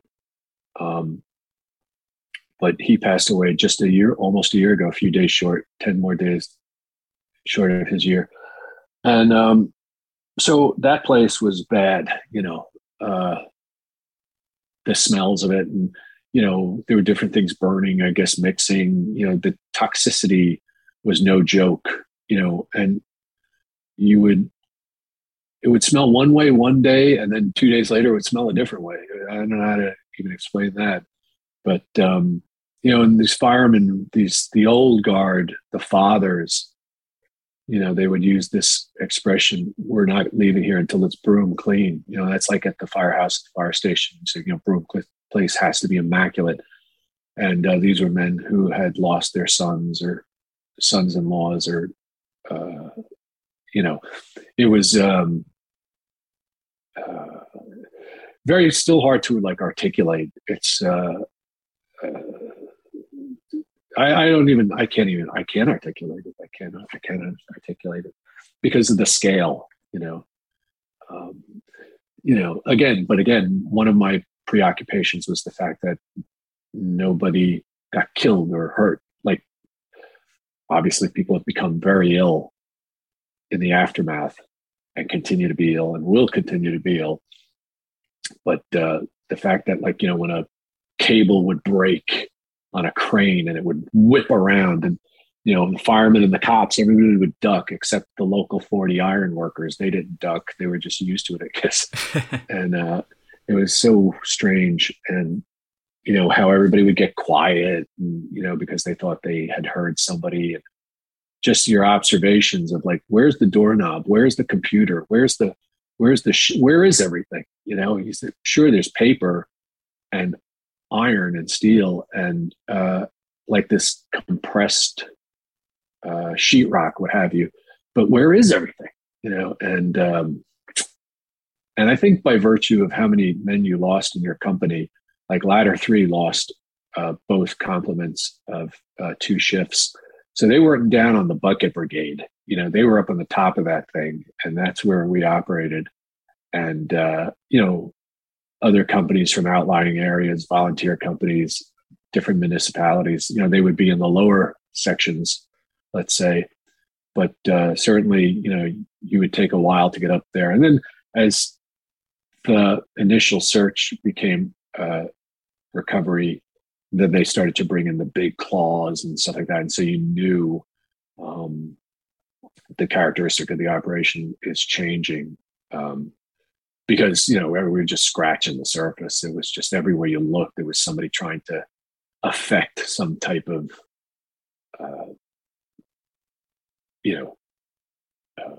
discovery or rescue, and it was just like a therapy session. Nothing's going to get done until we start pulling this thing, really apart. And just even that task alone was just crazy. The scale. Anyway. Yeah, it must have been horrendous. Now, before we started recording, you touched on your sister Margaret being an oncologist and her perspective of the 9/11 cancer. So if you're okay with kind of going over that again, I think it's a very important perspective for people to hear. I think that what they arrive at is what the construct of the cancer cell is. It's kind of weird. It's kind of different. It's kind of off. It's not recognized as, your basic this or your basic that. I'm not an oncologist, but so there's something sketchy about the cell itself. And then the speed, the metastatic speed, the speed with which it spreads and goes from lymph to bone to, that then it becomes recognizable as 9/11 related, because that's the way I think a lot of them are presenting. There's this maudlin joke about, oh, if you're a firefighter, you're just going to die. You're going to die of cancer. You just don't know which type. Well, that goes back to, I think, the fire loads that are burning now are this, these plastics, the trusses are plastic, the furniture is plastic, everything is plastic. Where is it made? Well, I'm not going to say, but, what kind of materials are being used? We have no idea, and when you light this stuff on fire, are you kidding me? And you're breathing that, and you're coming back to the firehouse or fire station with that stuff on your gear, around your neck, where your glands are, and that stuff, seeps in through your skin, which is an organ.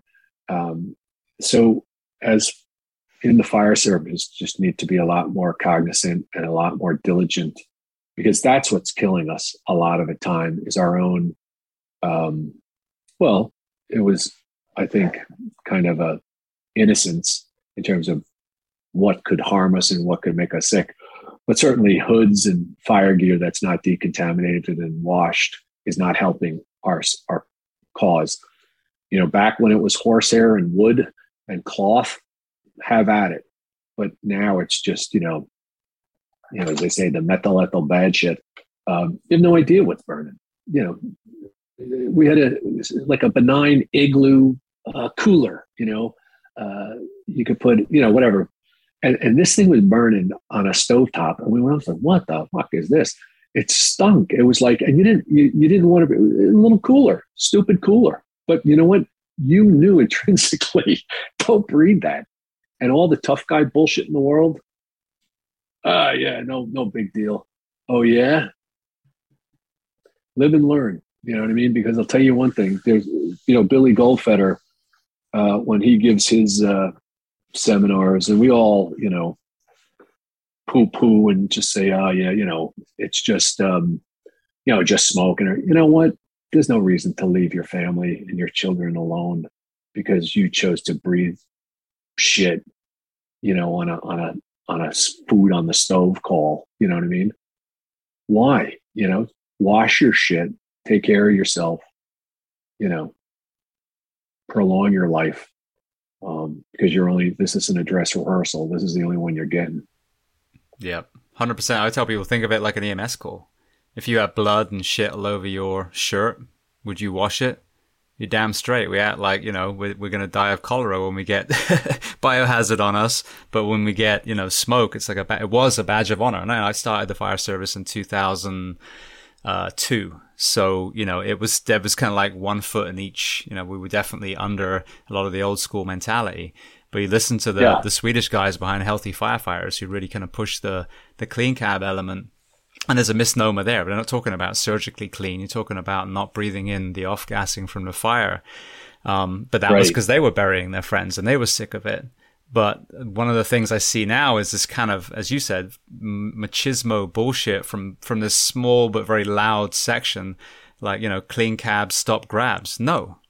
If you're running off an engine with your pack on and you haven't even looked at the fire and you're leaping in, you're probably going to die in the fire. There's a reason why we take our time, and why you're looking and assessing and listening to your LT or your captain or doing a 360. You're snapping on your gear, your pack, and then you're ready to go. But you don't need to be completely masked up breathing air inside an engine. So that whole, mindset needs to change. If we're going to be good at what we do, take that moment while you take. I love the packs on the outside. I was a Tillerman in California, and that's where my pack was. And it took 6 seconds to throw it on my shoulder and snap it together. So, I think there's a lot of that almost like romanticizing about the dirty gear. Well, there's nothing romantic about watching a coffin with an American flag over, which is then folded and given to grieving children, wives, and husbands. So they need to get over that. Yeah. It's, it is the culture, and the culture is hard to change. And, there's only like 2 times a fireman complains when he goes to work and when he doesn't. And, there's only, Dennis Leary was telling me one about some Worcester guy said about, we hate change. And the only thing we hate as firemen, we hate change. The only thing we hate more than change is when things stay the same. It's, so listen, it's 2021. A lot of the answers are here in terms of how to protect ourselves. And like even the last 20 years, these answers have arrived. And we know that the fire loads are just poison shit. Off-gassing 800 times greater carbon emission, black fire and, smoke that just forget about it. It'll blow your head off. And I'm not putting myself in those situations. I'm not saying that I'm experiencing that, but I know that, that when it is going off, just be careful. Just take, and if you have to be the jerk and the dick and the captain who says, bro, put the mask on. I'm just pulling ceiling. Yeah, well, the fucking place is still on fire. So just put your fucking mask on, And we were pulling ceiling like 3 or 4 weeks ago. And I don't know what was burning, but I had the mask on, took it off. I was, switching out guys because it was a big task. And, give me 2 fresh guys. Give me that big guy over there. And I got near the door and the smoke hit me and it just felt like getting punched in the chest. And I was like, fuck this. And I moved out a little further. At 61 years old, I'm not interested in breathing, like, taking the meal any longer, No. When I first got hired with Anaheim, one of the captains who's now actually the chief, the fire chief, he's a big guy. And he was outside and he was just kind of like doing a 360, but he was kind of close. And I don't know if it was a host stream or whatever, but there was superheated gases came through the window. He took a breath and he was intubated for days. Just in that one moment. So, that's a problem.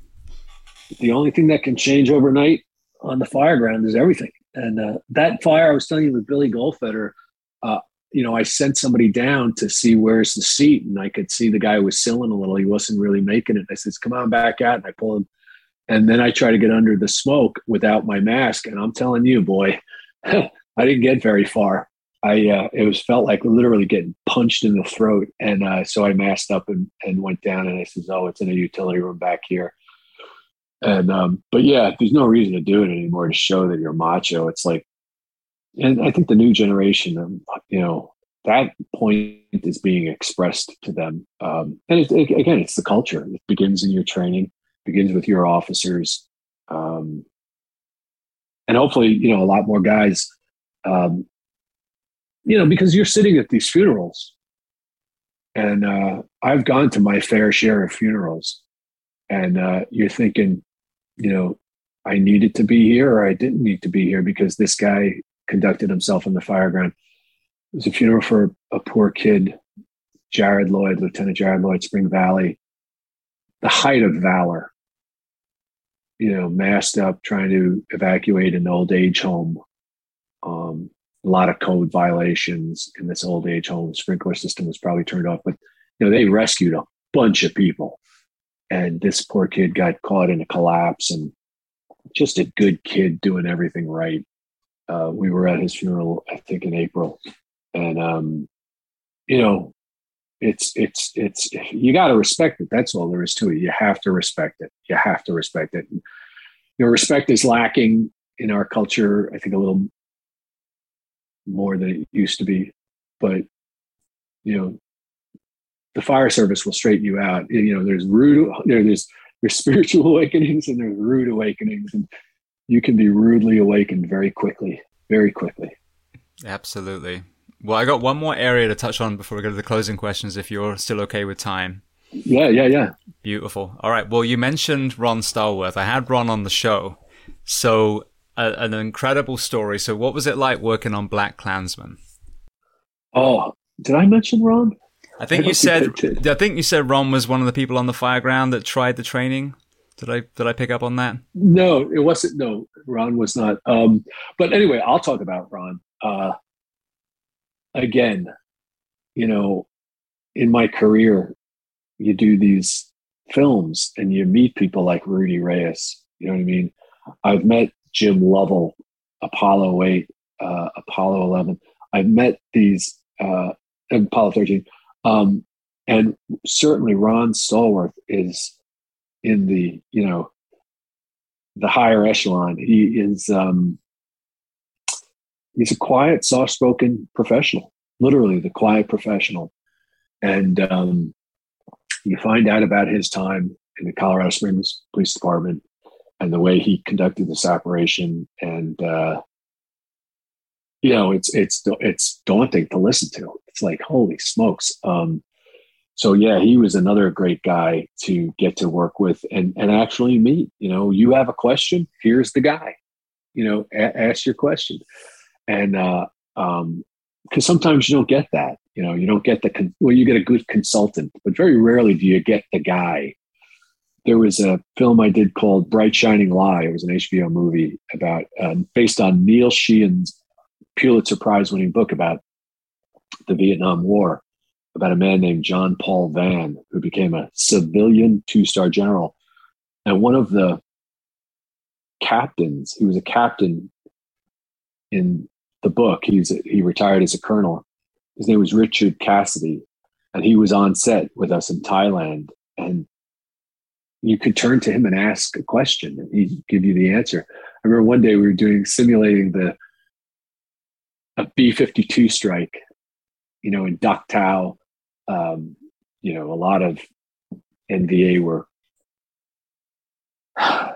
KIA that day. Anyway, I said to him, "Hey, Colonel, is this the way it was?" And he's like, "What?" And I said, are we getting it? Like, are we anywhere? Oh, no, hell no. It's like, your job is to tell these guys, no, you can't simulate a B-52 arc strike. And I was like, well, I guess you can't, because these guys had so much explosives and these jerry cans and these 55-gallon drums as far as the eye could see. And they were going boom, boom, boom, going, 70, 80 feet in the air. And he said, nah, that ain't it. And I was like, oh God.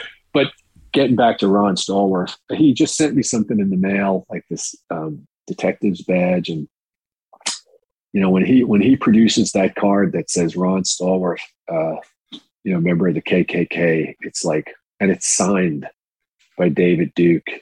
You're like, you just, what do you say to somebody like that? It's like, you literally say, you must be out of your mind. I mean, but in the best way possible. Gentleman, his wife, Patsy, the nicest people you would ever want to meet. And work with Spike. Ultimately, Spike is a terrific guy. I got to do another film with him called Miracle at St. Anna. where I played General Ned Almond, who was in charge of the 92nd Division of the Buffalo Soldiers, another guy who actually lived. So I got to read about him, and it's fun because I'm a history buff. So when you get to, I remember Generation Kill being online for the Chow, my first day there in Namibia. It's my third trip to Namibia. And Rudy Reyes is in front of me on the food line. He goes, "Hey, who are you?" I go, "I'm Bob Burke." He goes, "Oh yeah, who are you playing?" I said, "Playing General James Mattis." "Fuck me. Fuck me. God damn." And he's like, "Fucking A," because I was in pretty good shape in those days. And he's like, they didn't send us some bullshit. Let's go. And he was just really, I was happy that he was happy. But, we've stayed in touch. He has, with my fire department, we do a warrior appreciation event. COVID obviously shot us down. But, we invite wounded veterans, able-bodied veterans, what have you, to come out and just, have a bit of a parade and big old meal and, give literally cash and prizes. And Rudy, we invited Rudy, and there was a couple of Marine contingents in New York, that I work with, a foundation called the Vet Hack. Anyway, so we invite Rudy, but then I forget about it. You know what I mean?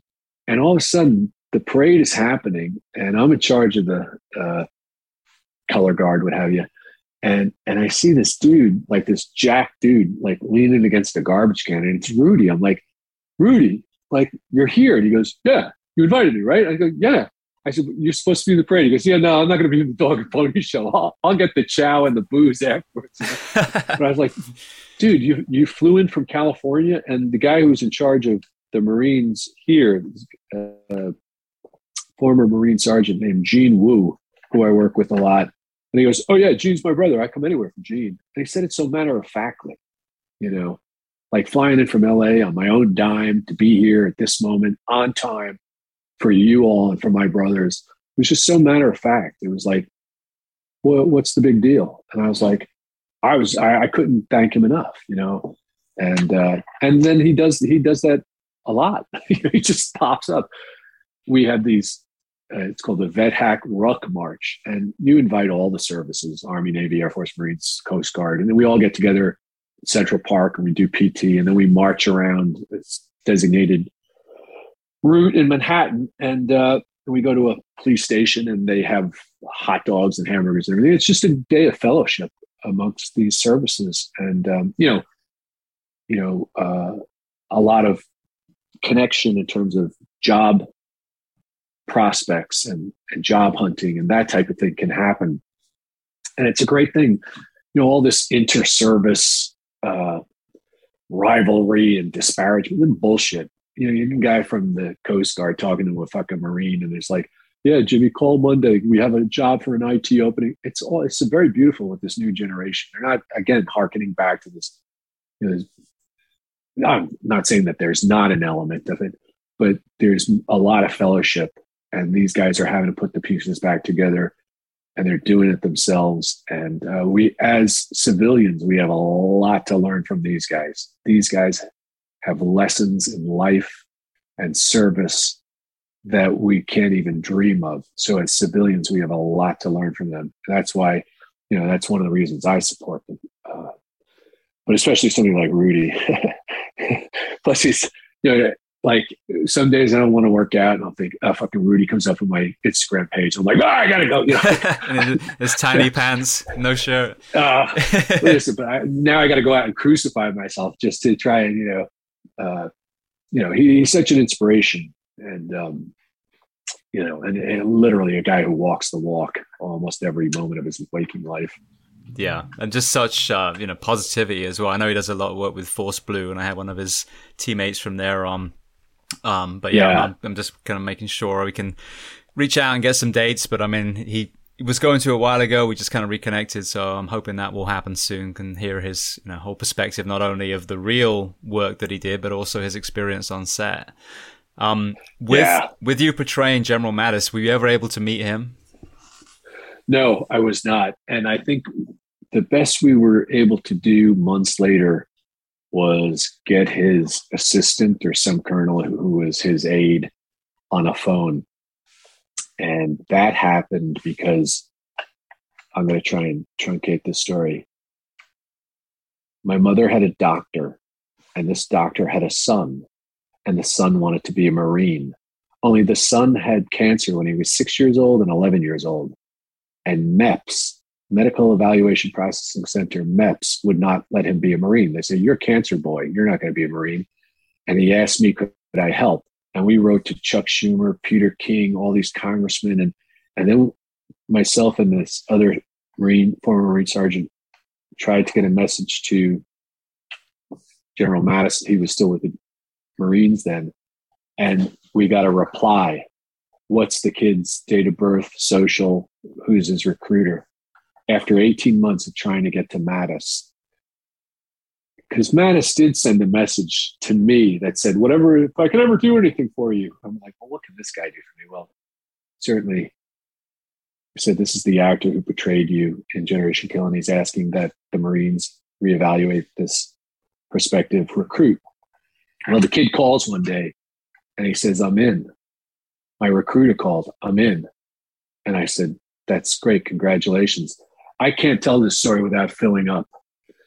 I said to him, Justin, why do you want to be a Marine so bad? And he goes, oh, Mr. Burke, he goes, when I was having my chemo, I didn't have the chemo in a place for children. I had it in a hospital. It was very scary. And he goes, I want to go back to that hospital. If there's kids there, I want to be in my dress blues and tell them they can get through this. So, the ideals of being a Marine, being an efficient killer, and that was not what was foremost in his mind. What was foremost in his mind was instilling children with, power and confidence and hope and faith. And I think that, is in the highest ideals in the Marine Corps. And he's over in Okinawa. He's, I think, with Marine Intelligence now. He's on ending his second tour. Just a complete, consummate gentleman. He's got a wife, beautiful wife and child. He's a special guy. We stay in touch. I don't want to mention his name here, but if he hears this, he'll know who he is. Beautiful. I'm so glad I asked that question. I want to tell you a story. As he was finishing recruit training at Parris Island, the DI or somebody comes in and says, I want you to write a one-page, everybody, one page as to why you wanted to become a Marine. And he tells the story that I just told you, to go back to and it's for Stars and Stripes magazine. The one that's, pretty good will be picked. So finally his one is picked, and his DI comes in and goes, are you fucking trying to make me cry? Are you trying to fucking, And he goes, is this shit true? And he's like, oh, yeah, Sergeant. He goes, are you fucking, and so finally, next thing you know, he's with the commandant, getting his picture taken, and his story was picked. And it's all true, cancer twice as a kid, becomes Marine, just won't take no for an answer. That is absolutely amazing. And again, I mean, as you said, with the vets helping each other at the Vet Hack event, I think that's the thing, is people helping people, and through, I had an opportunity to help a firefighter who was terminally ill through some of the connections I've made through this. And so, there's this path that we lead when we're able to, to help someone else out and give back. I mean, that's humanity, and what an incredibly powerful story that is. I hope it jumps over all these, these walls of these political walls and these ideological walls. They mean nothing. I think they're meant to keep us away from each other and control each other. I'm very disheartened by it. This is the United States of America. And when I read things like, the left wing and the right wing is part of the same bird, and fuck the Democrats and the Republicans. You go out on a call. You're not. Excuse me. Are you a Republican? Bullshit. You're pulling line off that truck so fast. You're getting that stretcher ready. You're not asking somebody's ideology, or their sexual orientation, or their race, or their fucking nothing. You're there to help them as one human to another human. So let's see if you have the balls, and let's see if you have the commitment to keep it there. You know what I mean? All this bullshit that goes on, all this, it's just bullshit as far as I'm concerned. It's a waste of time and energy. We could be pulling together.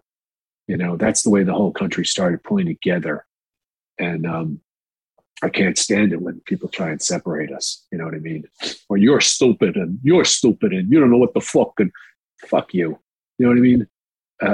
It's just a waste of time and energy. You know what I mean? I don't really care what anybody else does. If they want to wear pink fucking hats or what, it's all good. That's what we're here for. It's an experiment. Who says, racism, it doesn't serve our species. It just doesn't serve us. If you go 150 feet and you look down on a species, it doesn't serve us. Pollution doesn't serve us. You know what I mean? It's like, get out there and clean up, bro. You got to understand that, resources and what's not finite though is love and compassion. There's plenty of it. You just got to mine it from within yourself and extend it. But these other resources are finite. But yeah, the whole ideological and political thing, that pisses me off greatly, because half the fucking guys who promote this shit never wore a uniform. Their family never wore a uniform. And not saying that I'm some kind of, be all, but there's something about like a guy who's never been, roughed up by life. You know what I mean? And, or sits on his armchair, stuffing Cheetos up his ass, and talking about what a bad guy this guy or that guy is. Everybody deserves a hand up, I believe.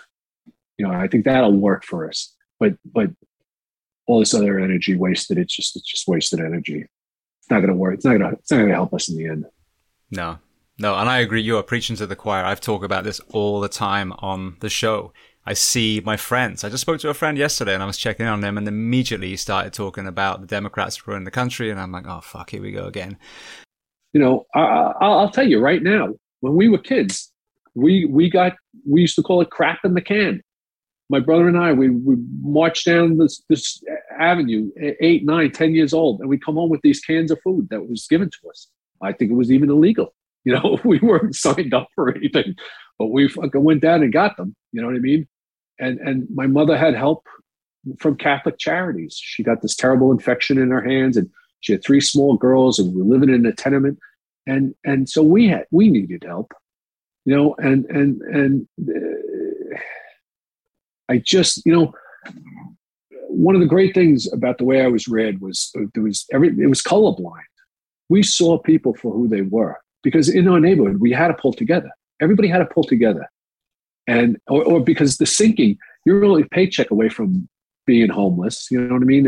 And so everybody, you could see at the butcher shop, oh, pay me Friday. It's all right. And then Friday would come in, forget about it. People helped each other. But now there's more people, there's more, again, there's this big disparity. We're getting very sociological here, Jay. So sorry. No, it's brilliant though. I love it. And what's funny as well, I get so much more English and I swear a lot more when I get passionate, and you just got so much more New York-esque when you were talking just then. No, I know. When I let the F-bomb start flying and everything, it comes back. I classically trained, and then the next thing you know, here it comes. Where in England? Where are you from? So I'm from a place called Bath, which is a beautiful Roman city, so near Stonehenge, so the southwest countryside area. Beautiful part of the world. Wow. Southwest. That's intense. That's amazing. Yeah. Wow. I've never spent much time in London a bunch of times, walking around the tourist spots and then back onto the plane. But I spent, again, a lot of time in Ireland. Wow, that's. And why did you leave there? So my story actually involves show business, funny enough, in a way. I went on a round the world trip with a girlfriend. We were kind of pretty much fragmented by that point. And when I was in Australia, I got a job working for Universal Studios as a stuntman, opening their theme park in Osaka. I was playing the T-1000 in the Terminator 2 show, Robert Patrick's character, doubling him. That's hilarious. Yeah, that's hilarious. I'm working on getting Robert on the show because he was in Ladder 49 too, but we'll see. So anyway, I met an American girl, my son's mother, my now ex-wife. I'm remarried very, very, very happily. But nice. So it was either move back to the UK and stay there, or move back to the US. I'd worked here for several years on summer camps, so I knew I loved it over here.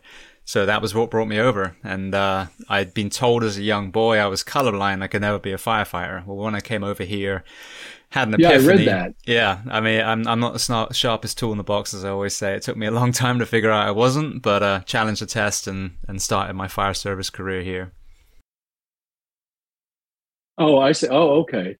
Wow, that's pretty wild. You talk about a circumventive way to arrive at the fire service.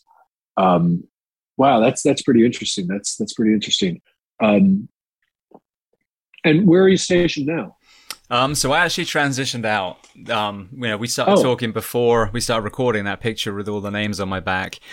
That's what started me with, made me start this podcast. I was looking for good wellness information. My background is also an athlete, a coach, sports science major in college.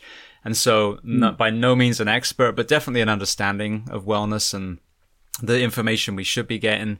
As podcasts started becoming more popular and I started listening to them, I'm like, wow, these people have information that the fire service needs. And it just wasn't permeating our siloed profession. So I started it 5 years ago, and then 3 years ago I was I moved around because I was divorced and was taking care of my son, and I was in, let's just say, a very complacent department. So was rehabbing a knee injury, was at a crossroads, and I'm like, you know what? I told my wife now, I'm like, I'm going to take my pension, cash it out, pay myself a salary, and I'm going to go all in on the podcast. So I've actually been, retired's the wrong word because I'm not retired. I don't get any money, but I've transitioned out to doing this full time because, the force multiplier effect of thousands of people listening to a conversation like this, to me now outweighs riding a rig, running one call at a time. So I did it for 14 years, absolutely loved it. But, the universe, God, basically gave me a swift kick up the ass and said, all right, this is what you're supposed to do now. So here I am from riding the tiller bucket of a truck to sitting behind a microphone.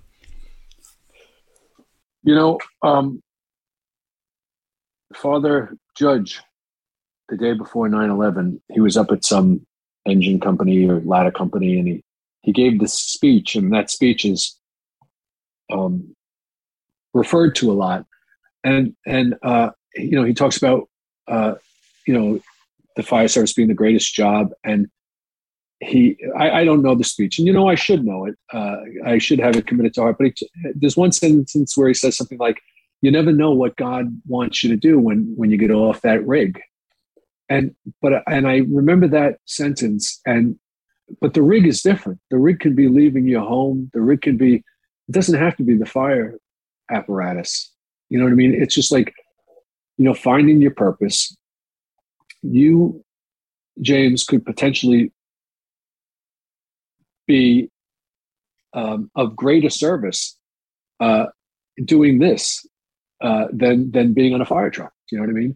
And so it's just really having the facility and the clarity to listen to what your calling is. In 14 years, I mean, you've earned your stripes. So, good on you.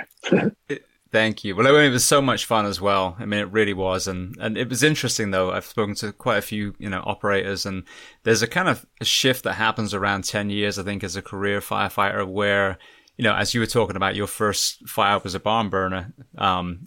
a lot of ours, a room of contents or mattress fire or, kitchen cabinets, whatever it is. Yeah. And when you're a rookie, you're like, oh my God, I just slayed the dragon. And then 10 years in, it needs to be, fully involved, maybe one room not involved to really get your heart rate up. So, I think I got to see some great stuff. I was at departments, definitely at the peak. But, like I tell people when we transition out, whether you're injured, whether you're retiring, whatever it is, it's the same purpose. Just like you said, just like Father Judge said, it's the same mission. You're just wearing a different uniform. A friend of mine, he's one of the assistant chiefs, recently said to me, he goes, "Hey, been kind of quiet lately."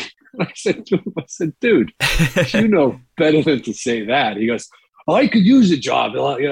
And right now, like, I'm the happiest guy in the world, when the training is up, let's say, but the nonsense, the craziness is low. I don't need it anymore. You know what I mean? 19 years went by very quickly for me. And,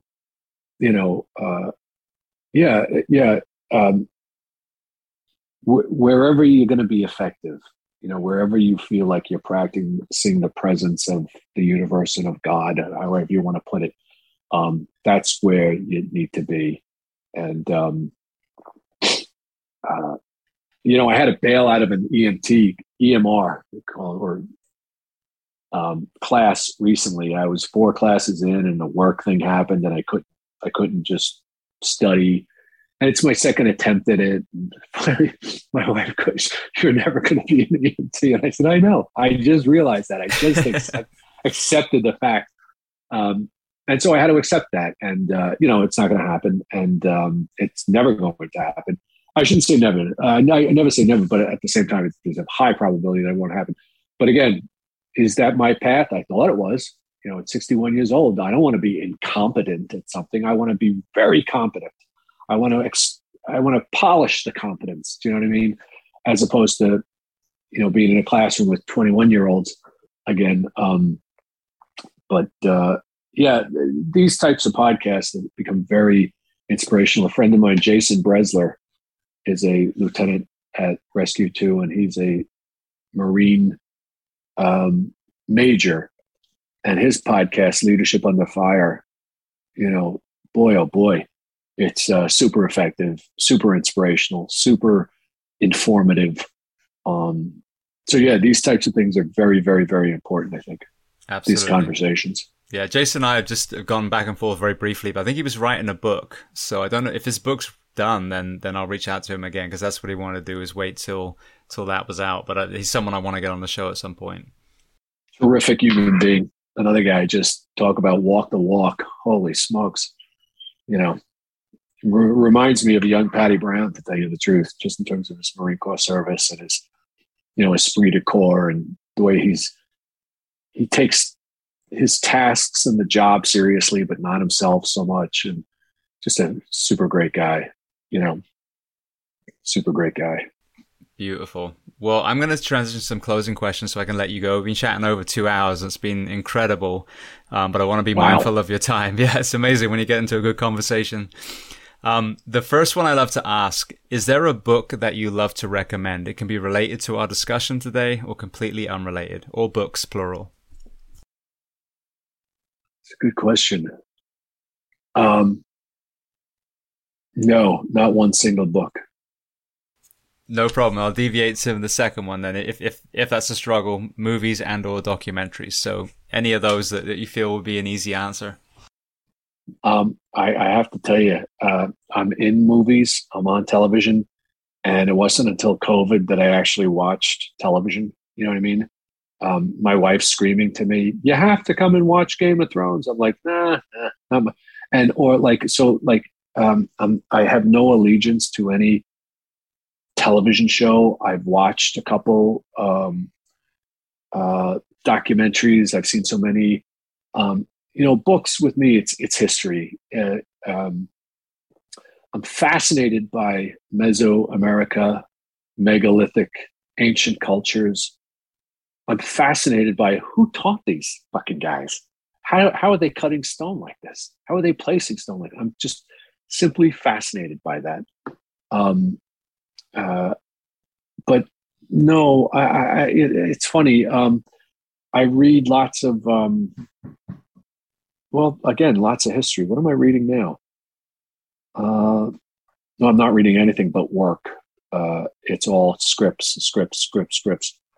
But I'll read about Leonardo da Vinci or Michelangelo or Einstein. Those are three Isaacson books in a row, I must say. And, I do so much reading for work. So right by my bed, there's this book, The Teachings of Jesus, the Holy Bible, King James Versions. And let me see who it's by. Let me see how many pages this book is. This book is 53 pages. It's the smallest book you've ever seen in your life. It's about 4 inches by 4 inches. And it's by Penguin. And it's from 1995. So it's like a little pamphlet. It's all in there. And I don't even call myself a Christian. I was raised Catholic, blah, blah, blah, blah, all these religions, not my thing. But this fella here, I think he was onto something. Do you know what I mean? And Buddha, Allah, whoever it is, they were all onto something. If you read them simply, it's just about, a kindness. That's the religion, babe, right there. Fucking just be nice to people. Start there, and see what happens to you in your life in terms of karma. See what comes back at you. If you respect others and if you're kind to them, see what comes back to you. So the book is called, it's here, it's Penguin 60s. It's this little penguin pamphlet. I swear to God, I'll send you a picture of it. It's hilarious. But this book I've been reading for 37 years, or no, it's got to go back further, actually. Yeah, it's you see, because about Jesus, we're not really sure what he said. You know what I mean? His brother James started a movement called The Way. It wasn't called Christianity. And it was just these very simple tenets: do unto others, who is the least of my brothers. It was really about just picking up a lowly guy. And as Father Mike used to say to me, if you go down that road, you won't have anything to worry about. You know what I mean? You'll be covered.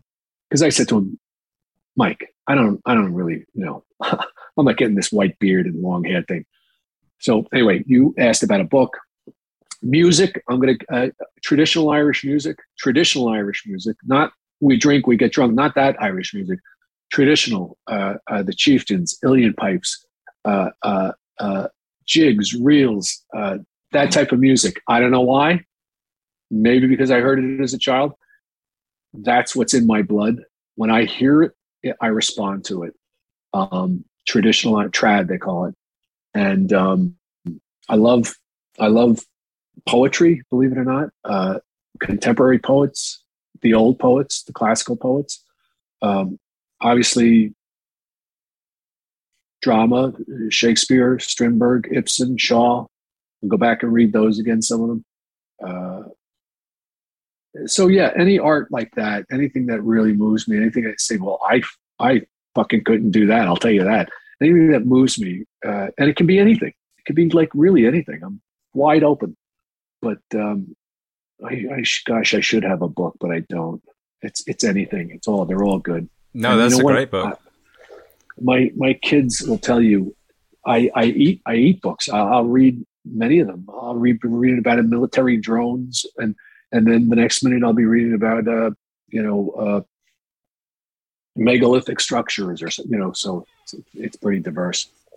Beautiful. Well, thank you for that. I mean, that book, sums up what I talk about all the time. Don't be a dick, basically. You can sum it up in a few words. Apparently, it's a lot to ask these days. Just don't be a dick. Exactly. And that eliminates... And be respectful. Yes. Be respectful to everybody, because like they do, let's say, oh, you never know, everybody's going through a struggle. Well, that's the goddamn truth. That's the truth. Everybody is going through something. The guy who's got all the money, the guy who's got the world by bullshit. Everybody's going through something. Be mindful, because you never know. You never know who and how you're going to affect that. I'm like, oh, Robert's on television. Oh, bullshit. You know what I mean? What I want to present is somebody who helps the community. You know what I mean? I think these guys thought they were going to get something different out of me. You know what I mean? It's like, hey, he's an actor. But the fact of the matter is, yeah, but he wants you to clean the rig the next time you put it. You know what I mean? That's what they got out of me. Hopefully, it's been a privilege to be of service, to be able. I remember I was 41 years old in class with 20-year-olds, and so it was a privilege. It was a privilege to be able to, at 41 years old, God said, now you're going to be a fireman. And I was like, oh, so anyway. No, I think it's so good to hear. And like I said at the beginning of the conversation, that's what I love. I mean, there's people on here that are in Hollywood. There's people on here that are only known by their own department, but they're all great human beings. They're all kind human beings. And it doesn't matter if you're, a celebrity, quote unquote, or if you're an elite sports player or a special operator or a firefighter, if the nucleus of who you are is doing good in the world, then that's who I have on this podcast. And this is what I love, and it's also good. Like Josh and I had a conversation, Josh Brolin.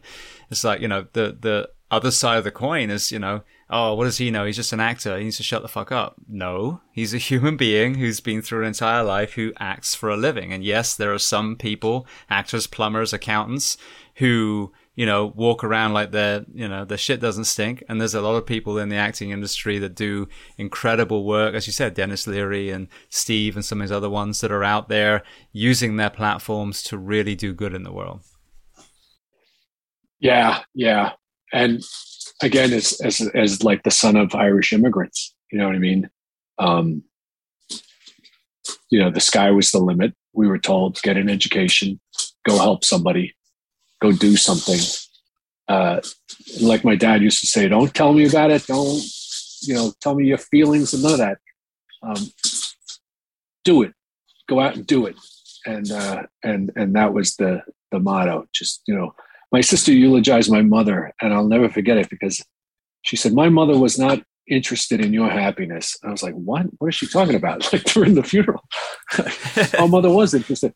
And she said, my mother wanted results. She wanted to know what you were doing and were you being effective and were you being successful at it and were you trying hard enough? And if you were doing the best you could and you were getting results, well, then the happiness would take care of itself. She knew she couldn't give you the happiness. You had to give it for yourself. And I said, oh, okay. Yeah, I agree with that. But nobody, it took my sister eulogizing my mother to actually formulate what the message was. And I was in total agreement with it. Absolutely. You couldn't give anybody happiness. You had to forage for your own, Absolutely. Well, one more question before we make sure everyone knows, where to find you, follow you online. What do you do to decompress when you're not acting, when you're not at the station? Workout. And what does your workout look like? The kids call it the prison yard. A lot of rusty weights, a lot of jerry-rigged, stuff. It's right outside on my deck. My wife, who's here in the room with me. What are some of the sounds when I work out? What does that sound like? Someone's dying. She said it sounds like someone's dying. And she goes, or someone's being killed. Because if I hit the makiwara or something like that, sometimes I'll punch the posts that are holding up my deck, and for Tay training, for the hand training. But I fish, I surf cast, I play basketball with my youngest son. I watch my older son; he's a big time surfer, very very good surfer. And I live in an island that's a barrier island. It's 7 miles out into the ocean. It's just so beautiful that you can't believe it. And again, read and stuff like that to decompress. And I said during the pandemic and everything, we were locked down and all that, started to binge watch stuff and become compliant, everybody's, because I had my son and his girlfriend and my other son. And so we were all together watching these shows, and it was great. It was a very happy time in lieu of what was happening. So again, decompression for me is really just I like to work out. And if you look at I'm in okay shape, but I'm not like cut up and all this. I just like to go out there and hammer myself for a couple of hours, and I just and in my mind's eye, in my own self-evaluation and perspective, I don't even see myself as somebody who works out, and yet I do, like almost every day for an hour or two, or sometimes 3. And it's funny because I had an argument with a guy the other day, and I, my shoulder is bad, my hip is bad, my back is bad, my knees are going, and he goes, "That's not being in shape, Bob." And I said, "Wow, you're right. Being in shape is about being in shape. It's about feeling good. It's about being effective in your body, and none of those things are true for me." So he goes, "You're out there hammering yourself," and I was like, "Yeah." And he goes, "Yeah, that's not it, bro." And so, oh God, someday I'll get to yoga, maybe when I'm 90 or something like this, because everybody's slamming me in the head for 20 years. You got to do yoga. And I'm just like, nah, unless my hands are bleeding and, I'm soaking wet, then I don't feel like it's a workout. And that's just 37 years ago when I started training. That's still in my head, There's a thing called, to teach it. I'm sorry, I was going to say, there's a thing called foundation training that I do, and it's not yoga. It's actually started by a chiropractor who jacked up his own back and through trial and error found basically a series of poses, but they do wonders for, lower back, knees, ankles, shoulders, everything that we all get beat up by. And you literally do it like 10, 15 minutes a day. And it's hard. So you will actually, feel like you've worked out. But, if you can't get yourself 15 minutes? Nah. Yeah. 15 minutes. No, not a full workout, but you put it at the front or the end of a regular workout. And now you get that mobility as well thrown in there. I'm gonna share something that I don't think I've ever shared with anybody. There are these series of tapes that were made in 1995 about Class 234 SEAL teams in Coronado. Buds. And yeah, Buds. Do you know that tape? Yes, I've seen. Actually, I think, if I'm not mistaken, one of my friends, Jeff Nichols, was actually one of the guys in. So actually, Ryan Parrott would have been too. So I think I've even had some guys that were in that class. Oh, Birdman? Yeah. Yeah, you know Ryan? No, Yeah, I attended an event with him. He attended the Joseph DiBernardo seminar in 2019. He was one of the guest speakers. Birdman, tough way to get that nickname. Yes. But one of my things is that literally, my kids will tell you, every day for 19 years that I've worked out, it's been to one of those tapes, and I just put it on in the background. I can recite like all 6 hours in my head. It's an obsessive OCD kind of thing. That tape has to play in my head while I'm working out, because it's the lessons, and you can't learn them enough. Attention to detail, that's the big one. And, the humor, the gut wrenching, the guys who tap out, not likening myself as a SEAL at all. I'm just saying the inspiration. And my son said to me, he goes, "Why don't you fucking listen to something else? You've been listening to this thing for fucking years, 19 years. And after I'm done with you here, James, I'll go out, turn that tape on and start my work. And it's just, that's it. It's like, I'm like a fucking robot. You know what I mean? I don't need to hear, it's the old thing, like 10,000 inspirational tapes, to master something. I need to hear 10,000 times, Yeah. We know that from the martial arts. Do you know what I mean? So attention to detail, hammered into your head. And to the point, you say you train not to get it right. You train so that you can never get it wrong, and so, yeah, I've always listened to those tapes. That's a weird thing, but it's the truth. Yeah, no, that's, I mean, I can see why. I really can. Well, for people listening, obviously, they're able to see your work on the screen. Are there any places online they can learn more about you or follow you on social media? Um, Gosh, on Instagram, Bobby 1960, and I, I'm on there looking at your stuff. I'm not on there a lot posting my stuff. Um, and I was always cognizant of not making the only important things to me seem to be the lives of first responders or like military guys, and let's say their death and posting about it. And I said, you know what, I don't want to make it. This is my own thing, so I'm just gonna, on 9/11, I'll post something about my friend Pat. That he, that whole prospect of never forget. And I remember talking to Jason Bresler. I was like, never. That's the stupidest fucking thing I ever heard. How could you forget? Well, society, John Q. Public, he's gonna forget. There's nothing you fucking do for him.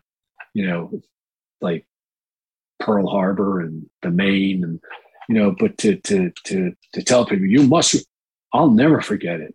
It's with me every day. Guys wanted to get tattoos. I wear a bracelet. Why? Because I have to put that bracelet on every day. I have to take my friend up every day and attach it to my wrist every day. It's not like a tattoo. I just forget it and forget about it. My father didn't like ink or holes either, and that wasn't going to happen on his watch.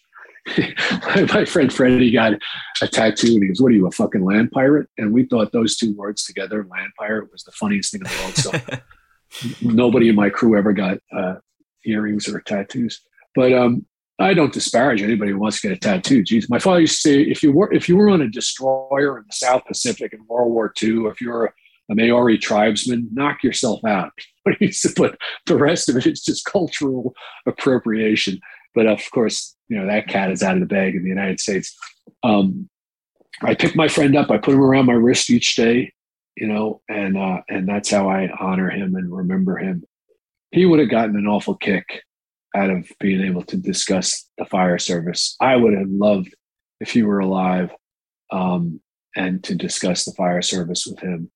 But I hope he's, I know he informs like almost everything I do in the fire service. And his brother, Mike, who I miss the two of them. This is the anniversary of Michael's passing. And, Mike and I, we did everything to protect and propagate and cultivate Pat's legacy.